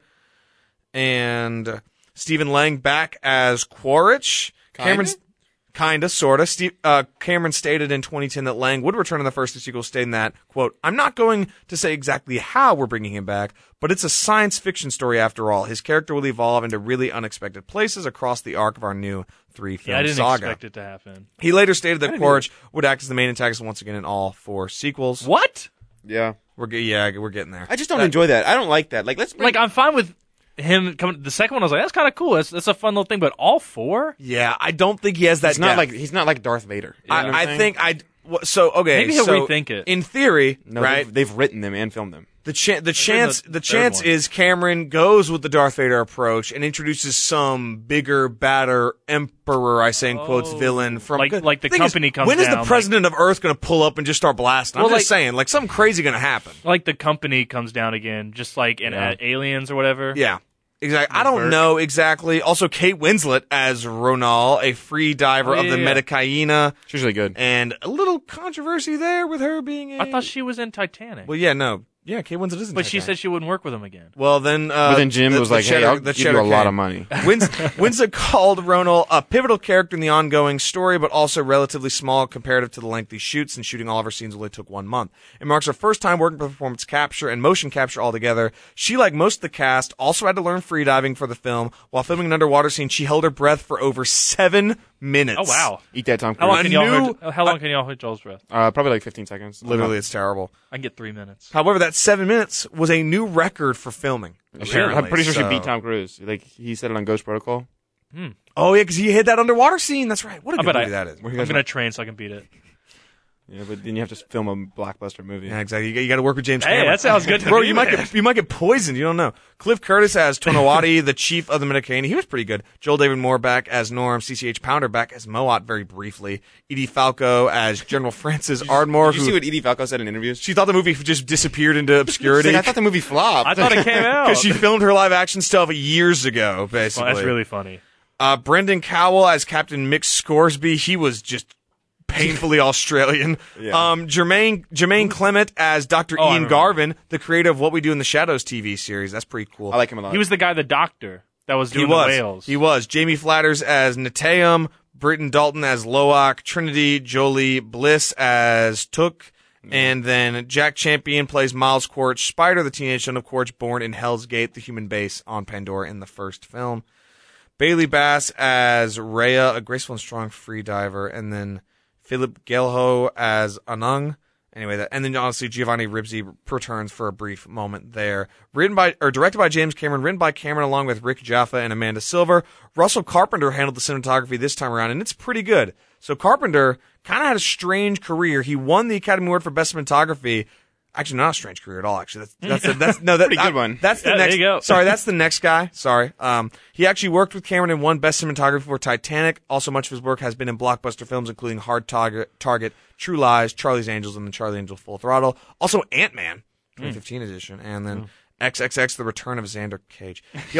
He did receive though the American Society of Cinematographers Lifetime Achievement Award in 2018. Probably for his work on Xander Cage. That's true. Clearly. Yeah. That's a great movie. And then the music, a little different, by Simon Franklin. Now, for those who do not know, James Horner tragically passed away in a plane crash in 2015. My goodness. So, Horner, a common worker with James Cameron, they had done Titanic and Avatar specifically. Now, Franklin, originally in more popular music, he moved into film music when he was introduced to the composer John Barry late in the production of the score for Dances with Wolves and collaborated on the soundtrack album. He continued to work with Barry for a number of years, including on Chaplin.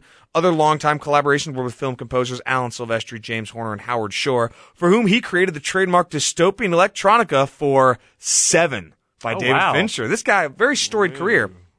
In 1997, he worked for the first time with Horner on the score for Titanic, for which he won a Grammy Award as the producer of My Heart Will Go On.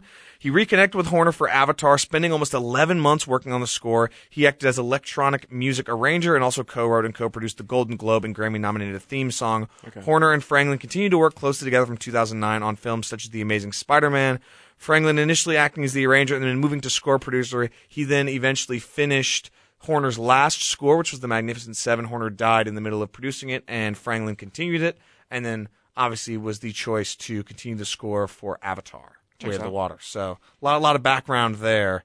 And the movie came out 2022, 8 years after its original planned release date, 2 years after what seemed like a solid release date until COVID pushed it back 2 years. 3 hours and 12 minutes, but is it worth that runtime? We'll certainly discuss that. And on a colossal budget of $350 million to $460 million, it is very profitable at $1.928 billion. The 11th biggest opening of all time, the third largest in the COVID-19 pandemic, and the second highest global opening weekend ever for a film released in IMAX cinema. Already the sixth highest grossing film of all time, and it's been out for a month. So that's Avatar 2, Way of the Water. And this is the most insane thing. In its third weekend, it had an increase of 6%. Something I've never seen before in box office history. A movie increasing on its third week. That doesn't happen. Yeah. Movies drop and they keep dropping. Well, it's probably because people forgot how long it was by the third week and like, I'll go watch that again. I'll go see it again. I mean, it's just unbelievable. That really has like never in the history of blockbusters. That's not a thing. Even Endgame dropped and dropped and dropped. It didn't pick back up, which people attributed the Christmas weekend. But even on its second weekend, its drop was only in the 40% mark.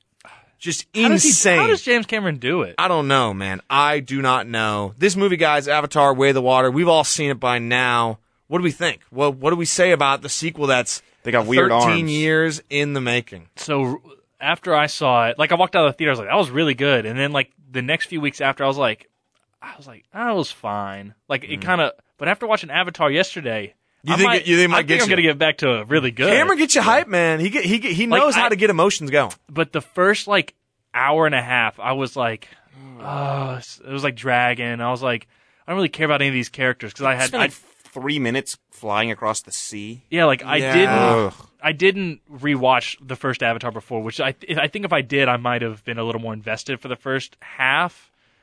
But then, like, at some point halfway through, maybe when the whales started showing up. When he befriends the outcast whale? I think I started to get into it. I was like, okay, this is kind of cool. And then he does a hour-long final action set piece that is just... That got, like, I was all in for that. The dude is the best action director in Hollywood, man. Yeah, he was... That last action scene in the water. And the thing that's incredible about it is, like, they're doing all this stuff in the water, and they'll get out, and the lighting is different on them. Yeah. It's just so... I think the craziest thing for me is that Spider, like the kid... is in these CG shots and looks and you don't perfect. Notice. Yeah, there's nothing to see. Yeah, like he's there, like gosh. He's just chilling. It's unbelievable. So Cameron actually said this about that runtime that you talked about, Davis. He stated, "I don't want anybody whining about length when they sit and binge watch for 8 hours. I watch my kids sit and do 5 one-hour episodes in a row. Here's the big social paradigm shift that has to happen. It's okay to get up and pee. I peed 4 times during this movie. I don't really know what was going on, man. Once. I didn't at all. Oh, there you go, Adrian. Well, this was long enough I had to. You're committed. I got an icy, so I wasn't like... there you go. You know, I didn't have anything. Not real liquid. When I go obviously. alone, I usually don't get anything. Mm-hmm. I probably looked really weird. I was just sitting there. Just sitting there enjoying it, man. Oh. not in the lawn. Who's this guy? I mean, I think, Davis, you said it. Adrian, you can certainly expand upon if you'd like. I mean, the problem, or not the problem, the best part about it is that it had 13 years to hype it up, and the visual effects look as good as they could ever look. There's no bad shot. They're real. They are real. The water was the craziest part. I was like, they're out there somewhere. I mean, I'd fly 5 years, 9 months, and 22 days. I would live on Pandora. I mean, it's like a cool place. I want to be a blue person. Yeah, it's so dope. What are they doing other than just being like one with nature? That is so cool. It looked so good. I mean, the thing is, most movies rarely, if ever, progress forward. I mean, we've seen MCU as a backward step in CGI with every movie almost. I think Avatar, because James Cameron, they worked on this since 2017. Yeah, exactly. The principal photography started in 2017. They had 5 years to get it right. They said they've already filmed some of 3 and 4. Yeah, they filmed 3 concurrently. Yeah, exactly. And they filmed most of the child scenes for the next 2 because they didn't want them to age up. Oh, big brain maneuver. That's great, actually. I think that's a very smart. intelligent move there. Yeah, but you remember that? Have you seen that photo of like the kid actors like get together to film the movie, and it's like them, and they're all really short, and then it's them at the premiere, and I was like, what happened? some of them have like mustaches. You're like, what the heck is going on, man? Kids got shoulders now. The kids just like have like broad shoulders. They're giant. It's different crazy. haircuts. I couldn't match up who was who. Yeah, I do guy? wish they had spent a little more time helping you differentiate between the Sully children, because it did get kind of confusing. Loak and the other one, Natayam. Loak's going to be the new narrator. Yeah. From Really? now on, in like Avatar 3 or 4, he's going to be replacing Sully as the Can narrator. we talk about how like Jake is a terrible father? Yeah, he's not He's the best. the worst. Okay, I'll say this. I do appreciate this film taking what I think is the next logical step, because one of the great tropes in history is you get this first movie and you make this just absolute warrior character, complete like war machine that will just do anything to win. And then you give him a family and see how he adapts to it. He's supposed to be a bad father. That's the point. Yeah. And at the end, I think he finally sees the error of his ways. Yeah, he has to. He has His to. child dies. Yeah, but I think that's the point, is that it gives us an actual character study of what happens when you have a complete war machine with people that he really cares about. That's why he Kinda runs. like God of War. Yeah. It's the same principal idea, and it's one of my favorite, honestly, ideas that I wish was told in more You're stories. scaring away your kids by trying to protect them like that. Because you want to summon the warrior again, and Neytiri summons it and oh my, so one of my favorite things, I keep saying this about so many things, is when It's amazing. It is a really good It movie. is. It's really good. The peaks are better than the valleys every time. Yeah. So one of my favorite things in media itself, books, movies, TV shows, is when characters really live up to their name, if that makes any sense, right? Like, superhero movies haven't really done a great job of it. Batman movies have probably done the best job of, like, making people think, oh my God, this dude is Batman crazy. did the best one. So, like this, when Jake and Neytiri just went ham on the ship as it was sinking and just tore through people, I was like, oh wow. my God, they are like, super, obviously they're superhuman. But if I was a big blue parent, you know, I'd be be doing a the good same thing. parent. I mean, if I was big and blue and I'd strong, be a and big- there was a bunch of like humans on there, Yeah. I'd mess it up. I'm gonna go mess these people up. Nah, man, I'd be a good big Neytiri blue would parent. like You just zip-tied my kid to the a. action also was even more hard hitting. Like when people were getting hit with the arrows and they were just like flying back. I was jumping in my seat, man. Have you ever seen how powerful like a longbow, a human longbow is? Like the Mongolian? Yes. Imagine one that's like 10 feet tall. That's And the arrows. are huge. That was my favorite thing, was like the opening scene where Spider goes and sees his like dead dad, and the arrow is just like humongous. Yes. I was like, They had to be 5 feet long or something. Oh yeah, Ridiculous. I mean, no doubt about it. I would like to hear the math behind that. Like, how hard is that hitting you? Like, if well, you- also the gravity is lower there, so I don't know. Like True, so that does affect, and it's an unspecified amount of lower gravity. I'll shoot a text to Neil deGrasse Tyson about this or something. I mean, it's just Tweet like at the him. action set piece had me like tweeted I at just him one couldn't time. He believe didn't it. reply. I couldn't might believe do it, this time. and it just looks so good. And again, I'll say this last thing about Jake. Criticism of him as a father, I think he's one of the better warrior protagonists in this film, at least, especially when Quaritch is like, I'll kill your whole family, I'll never stop. And most characters, bring it on. like, okay, we'll save it for the next movie. And Jake's like, let's just get it done, bro. And I was about the to start Marine- clapping, hoorah, man. hoorah. I was about to stand up. I was like, let's go. Jake, And I was convinced Jake or Neytiri was gonna die. I was ready for it. I was like, Next let's movie, do I it. bet. Oh yeah. No, I think If Loak's taken over, Jake's dying. Jake's getting got.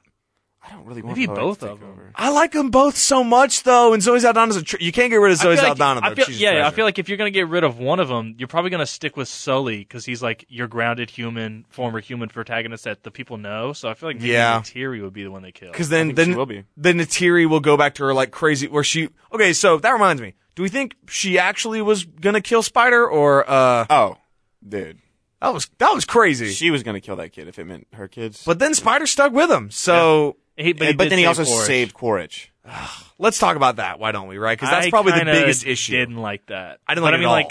I don't know. I don't like I it don't know at that I all. didn't like it from a writing standpoint. I didn't like it from like, oh, way to go, Spider. Yeah, I agree with Adrian. But I think that like writing, like it's interesting, like because you're bringing in this conflict. it is with an this kid. interesting. Like if you were in that situation, you're definitely going to be conflicted, even though he Yeah. isn't technically your dad. That's like it's your dad. Yeah, but if my technically dad tried to kill my not technically but like for real my brother and sisters, Yeah. I don't know how I would feel about that. Yeah. But I said my technical dad is trying to commit genocide against an entire race of people that has basically become my family. I don't know if I'd let him drown.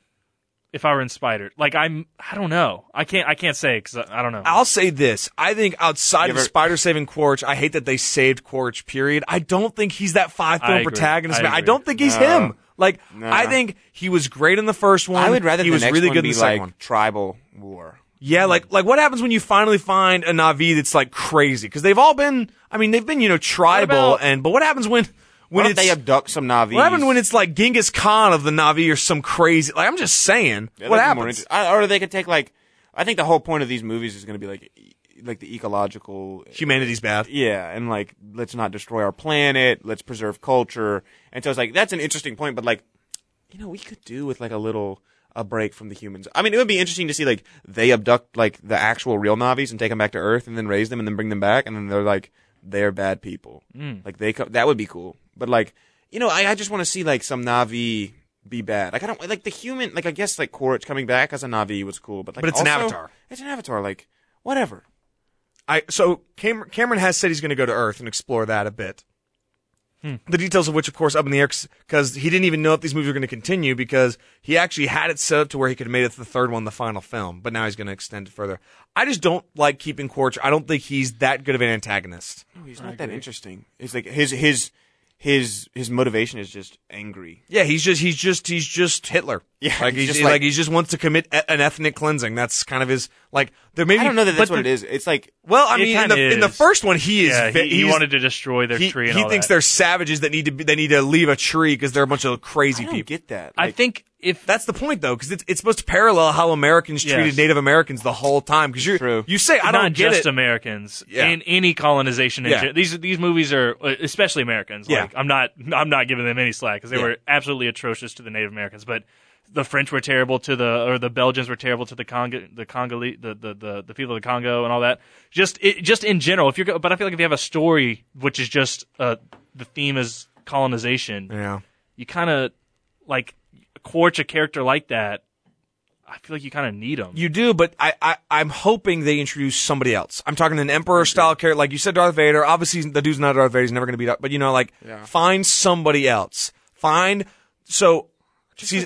First one has the Weasley corporate guy. What about like I don't know what you do, right? Because Quaritch is already checking a lot of those boxes. I don't want them to send like another bigger, badder military dude. You know what I'm saying? Like, I think maybe you could have like the next movie be like, where like the Na'vi are fighting each other or something. And then they have to join together to fight the Sky people. What about a Na'vi guy that switches sides? Like that's an interesting conundrum. I just don't see that happening. But, like unless they were brought to Earth, like Adrian was saying.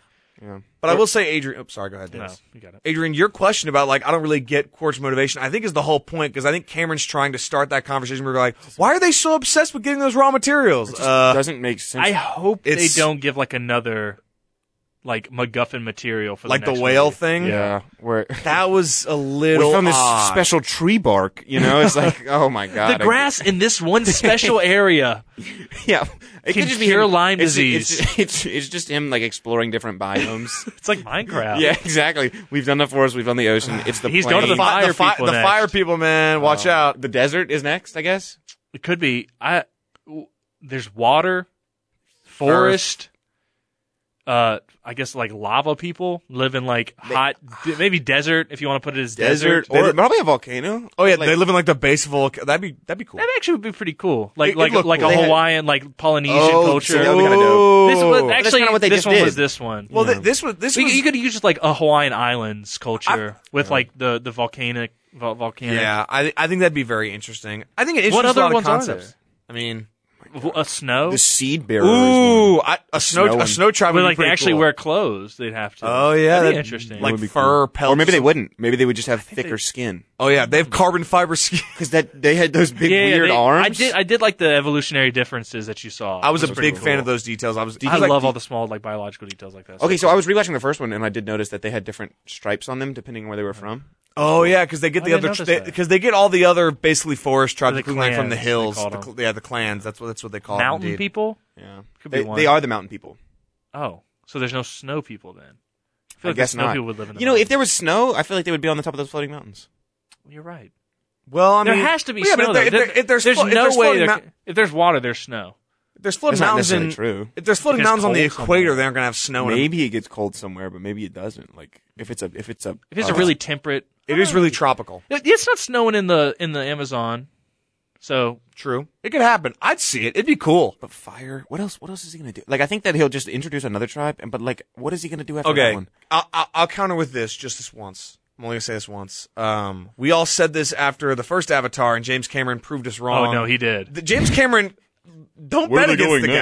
guy. Yeah. Like every time you say it, he does something that is just. He's listening to this podcast. Like every time he's like, "Oh, it looks like a video game." Okay, well now I'm going to blend Spider with a bunch of CG characters, and you're not going to think a thing of it. Yeah, that was Like imagine crazy. if you're just playing God of Unbelievable. War and then I was just there. Yeah. Dave's just strolling around in God of You're War. like, oh my God, it's Davis. Oh my god! So I have a couple issues though with this movie. I will say, I hate to get on the critical side. One, I thought it was really weird that Neytiri didn't have like a goodbye scene with her mother when they left. I thought the goodbye was like Later, Mom. That could have been cut. It's I a feel like that it probably shouldn't was- have been though. I think with Dude, a it movie. was 3 hours and 10 Okay, minutes. yes, but with a movie that has a 2-minute flying scene to the tropics, like That's true. I think a movie that's so technically brilliant, you need to hit your emotional beats, and I think the first film did it better than this one does. Yeah. In the first half, later on, they hit him at really.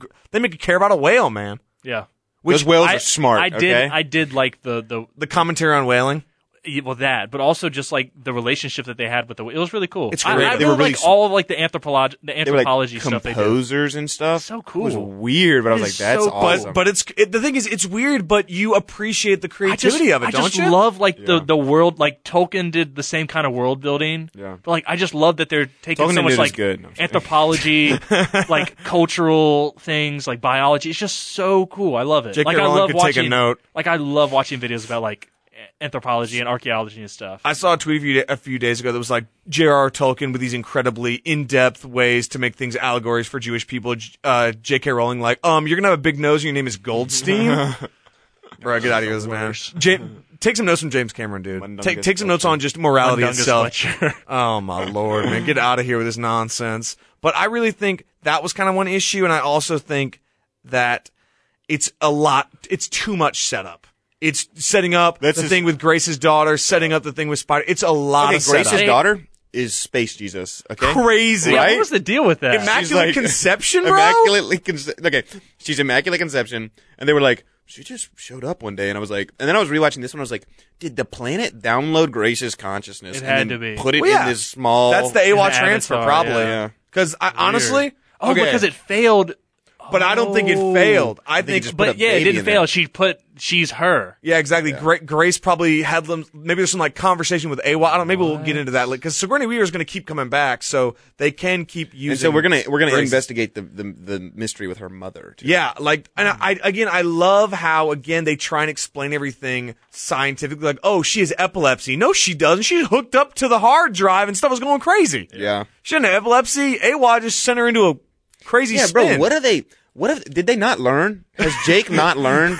Don't listen to Norm. He's like, well, her brain activity. Like, no, dog. She's with a magic tree. Like, Did they not see when all the creatures pulled up, man, at the very end of the Like, first movie? you don't remember when the sharks AY were on land? Like, AY is God, Is bro. Jake still like skeptical of it? Because No.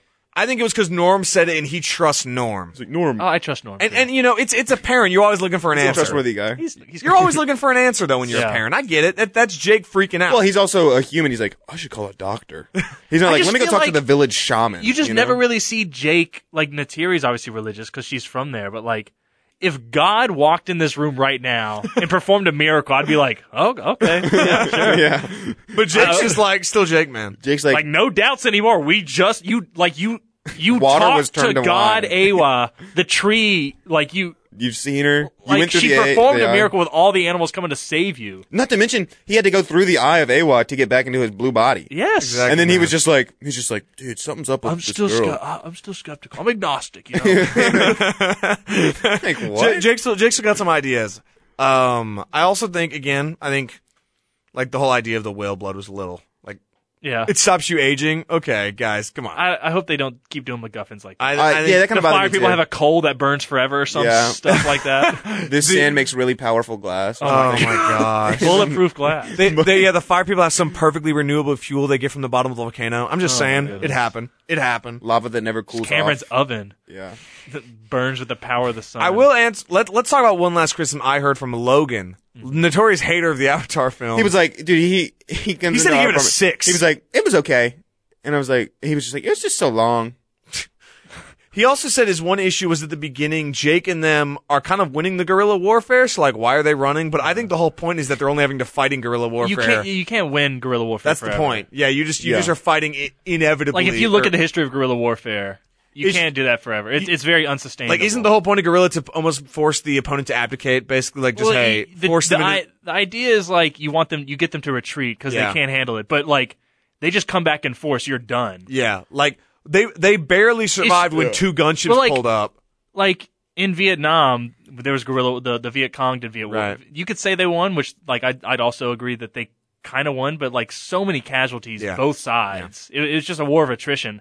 Absolutely. Guerrilla warfare is only effective to a point. Absolutely, I would agree with that. Yeah. So like you can't do that forever. Like obviously they were just gonna pop in with more ships if they were going down. Yeah, exactly. Like, it would take them but the avatars don't have like anti-air artillery. They had some rocket launch, but those are finite compared to the ones that the military's just like you churning keep doing out. guerrilla warfare and they just come back and burn your force to the ground. Yeah, like that's like true. I mean, like America did. sure, like Vietnam. if they really didn't care about Pandora, they could just nuke it. Yeah. If they really wanted to, but no, dude, they need all the special whale juice. All the leaves that can cure blindness. Amen. Anyway, what are we going to give this movie a rating? Because we do have to move on and wrap up this show. It's been a fun one. 8.5. I think an 8. I don't like it as much as the first one. I kind of liked it more. I don't know. I'll give it an 8, and then it could change. I'm gonna give it an 8 as well. I think it looks better. I like some better. things compared to the original, but I think the story is not as. It's just a little compared to the original. But now that wraps up our Avatar segments. However, what is coming next? Although the 2 sequels have been reportedly greenlit, Cameron stated in 2017, let's face it, if Avatar 2 and 3 don't make enough money, there's not going to be in 4 and 5. Well, Avatar 2 made a lot of money, and he has since said, it looks like with the momentum that the film has now that we'll easily pass our break even in the next few days. So it looks like I can't wiggle out of this. I'm going to have to do these other sequels. He's kind of funny, man. I'm not going to lie. I know what I'm going to be doing for the next 6 or 7 years. It was also confirmed that Brendan Cowell will reprise his role as Captain Mick Scorby. Oh my God. What happened when his arm got... Oh, that was he so died. His arm got... No, apparently he's because coming it back. like got stuck in the cable. The That was arm flew off. crazy. People He out didn't there were die? like, "Ooh, yeah." He apparently is coming back. What? I remember when that happened. I was like, what? Like in the theater, I was like, no. Everyone was like, "No." He's going to have like way. a robot arm now, I bet. Exactly. Well, they're gonna have a special tree that makes great prosthetics. Oh, it's true. Also, Yeah. Paya Khan, the Tolkien who befriended Loak, will be returning in some form. Oh, okay. The whale. So now, guys, we got a Ministry of Truth for the MCU moment. It's our biggest, our best, our baddest, and it's about Jeffrey Dahmer again. Oh, what? You know Prepare that yourself. guy? Oh, is this trivia for next week? No. Ministry. This is like- this is where we basically yell about something we're angry about Oh, okay, on okay. Do you have media. anything? So Well, you can add to this.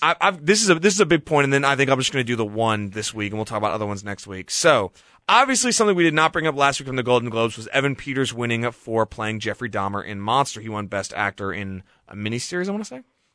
Peter won Best Actor for a limited series, taking the award over Taron Egerton in Blackbird. Oh, what? An Apple TV show. Colin Firth in The Staircase as Michael Peterson. Andrew Garfield in Under the Banner of Heaven. Oh, what? I do want to watch that. It's actually. amazing. And Sebastian Stan Almost said something. in Pam and Tommy as Tommy Lee. So Evan Peters won over those at the Golden Globes. In a story from Pop, Crave, and also TMZ, Shirley Hughes, the mother of aspiring model Tony Hughes, who was deaf and just 31 when Dahmer murdered him in 1991, had this to say on Peters winning the award, quote, "There's a lot of sick people around the world. People winning acting roles from playing killers keeps the obsession going, and this makes sick people thrive on this fame," end Yes. quote.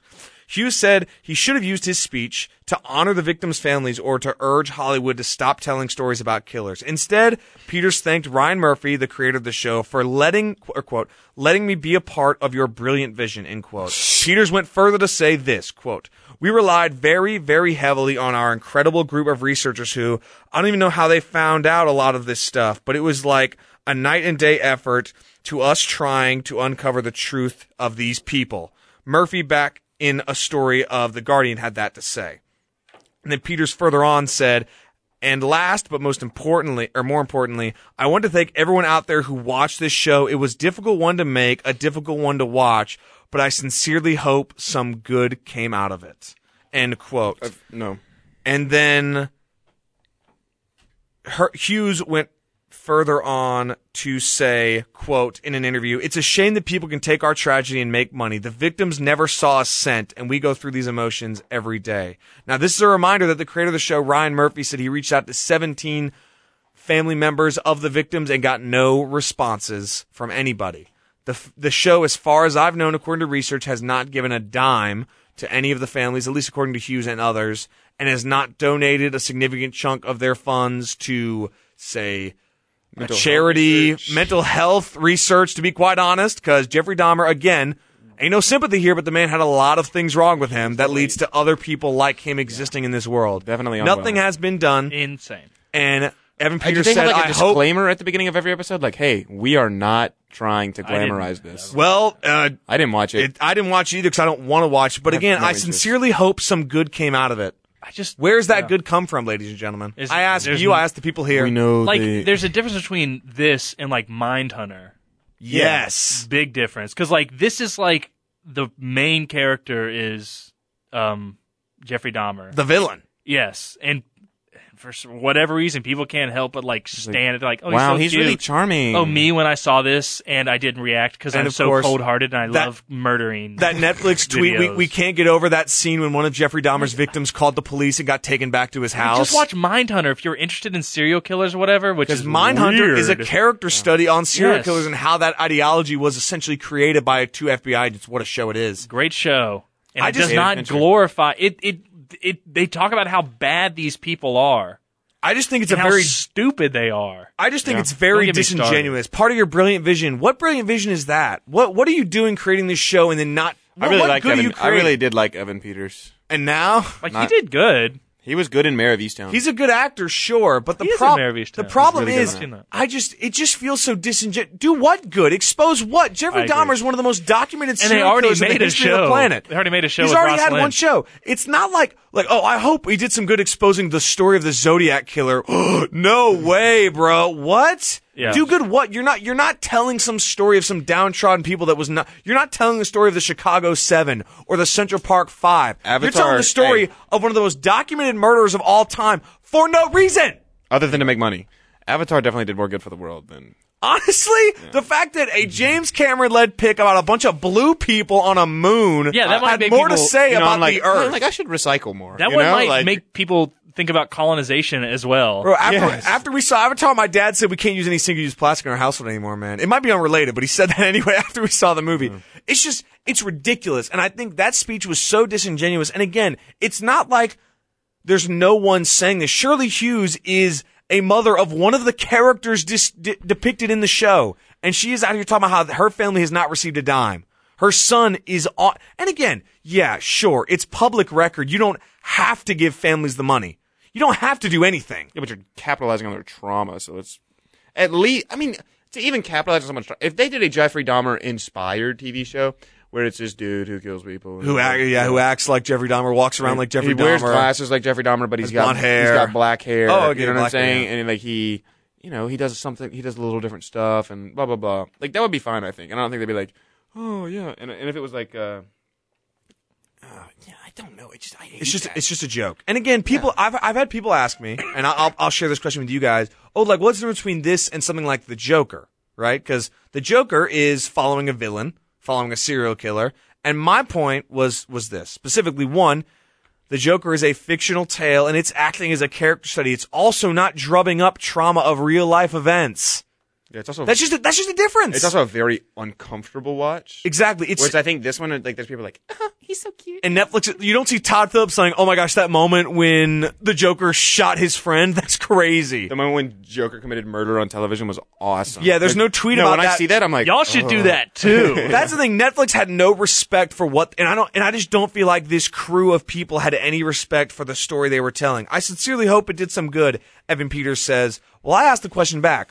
What good? How about you donate some of that money?" Because the Monster series is getting another film, by the way. Or another TV series. I don't know who it's going to be about exactly. I'll bet John Wayne Gacy. I bet it'll be about like BTK or something. I will lose it. I'll bet BTK, John Wayne Gacy, or like Ted Bundy. And as Davis has said many times, these serial killers are not smart, They're ladies so and gentlemen. stupid. They're dumb. Like they're just dumb. Like BTK was like, "Hey, can y'all trace?" Oh my God! Can you trace floppy disk? And the cops went, "No, we can't." He went, "Okay," and he sent it to him. They were like, they traced the floppy disk. Ted Bundy was caught in a really dumb way too. Jeffrey Dahmer was caught because his house smelled like rotting corpses. Oh my God! Oh my goodness! I'm gonna watch this show eventually because I really want to understand, and I want to hope that what I'm seeing on Twitter, people talking about it, just glorifying it, is not true. But they found Ted Bundy like driving away, and they found like a fake mustache in his car. So, oh my. Sorry, I'm sorry. Just the fact that everyone's like, "Oh my God, Zac Efron is Ted Bundy, so hot," and it's like he's actually an idiot. I don't know if you guys have heard that. But do you plan on watching Monster? Yeah, I have no interest. I don't want to dignify it with a view. No, I just don't care either. I'm like, and I feel like it's just not interesting to me. Like, Under the Banner of Heaven is about a murder, right? And it is compelling, and it's about a real life thing, and it's not like minimizing anybody's trauma. Yeah, they're like, this was messed up, and it's not from the point of view of the killers. Although you do have some scenes from them, but it's mostly like this detective being like, oh, this is bad. Like the whole and it's some of the best television I've ever seen. Interesting. And I'm pretty sure that the victims of the family knew about it. Yeah, because Ryan Murphy's like, we reached out to people and they couldn't respond. I wonder. Don't you wonder? You know, if I was doing a story on, I can't even think of, like as a journalist, if I was writing something on a tragic set of events and nobody answered my emails, maybe I wouldn't write the story. Even if it's public record. You know? Anyway, that's all I got to say about that. I think we'll save the other Ministry of Truths for next week and wrap up the show. What do you think, Davis? You got anything else? Look like you're Googling something right now. Well, I was trying to get into something for class. I can't get in. Well, let's wrap up with these questions. Don't answer them, Adrian, if you do know them. Don't answer them, Davis, if you do know them. We'll save them for next week. Which Seinfeld actress lent her voice to the which Seinfeld actress lent her voice to the movie A Bug's Life? I'm not going to answer because I definitely know. You do know? Davis? Or not Davis. Adrian? Do you know? Don't say it, though, but do you know? I'm not sure. He's not sure. Okay.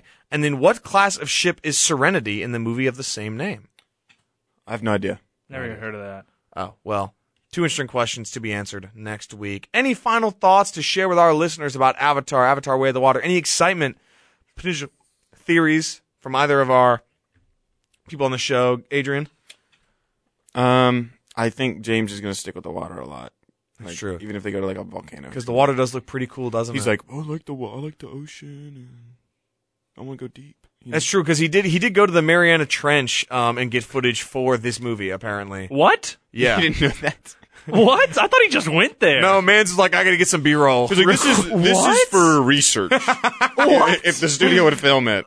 James Cameron is awesome. He raised the bar. When in South Park, he went down to get the bar out of the Mariana Trench. Oh my God, James Cameron is hilarious. It's a reference for you. That's a good one. Well, all I'll say is this: you got to trust the guy going forward. Honestly, I mean, he's knocked out of the park. He proved us wrong. He proved us wrong again. Yeah, y'all were hating on it, man. I remember. I thought it was going to be terrible. I thought it was going to be lukewarm at best, but then that first trailer had me hooked, man. I'm not going to lie. When he had the hand with just the leather strap, I was like, oh, it's crazy. He was showing it off. But you know they made that. They built that part of that saddle for that 1 second shot. Yeah. With the strap. That's the whole thing they built for that one scene. They have so much money. Just absolutely incredible. Adrian, will this be the new movie you're going to be showing in the bullpen now that you moved on from Avatar 1? You're going to be... Dude, it's too long. It is pretty long. I mean... It's way too long. It is. We should just watch game walkthroughs back in the day. We're showing The Last of Us. Oh, yeah. We should, yeah. I do all the cutscenes for the Injustice 2. Those cutscenes are pretty fire. What? It's just a random game to choose. I'm sorry. We should do God of War. We can God of War Ragnarok. You hate Injustice 2? I do not like Injustice 2. Wow. Well, the story seems pretty cool. I don't like fighting as myself, but the story seems pretty all right. Well, thanks to everyone for tuning into another episode of Through the Lens. The final season is upon us. We are trying to cover some of the biggest movies of all time. We hope you enjoyed another episode here on Weagle 91.1 FM. And if you have any thoughts on the experience that is, was, and has been the Avatar films, you can reach out to the show directly by following us on Instagram at Through the Lens Weagle. That's Through the Lens, WEGL. We'll be back next week to discuss another franchise that has recently had a sequel, Knives Out, with special second-time guest Finley Meyer. This is Alex Huching alongside my co-host Davis Carroll and special guest and host of Beat Drop, Adrian Rushing, signing off, and we will talk again next week.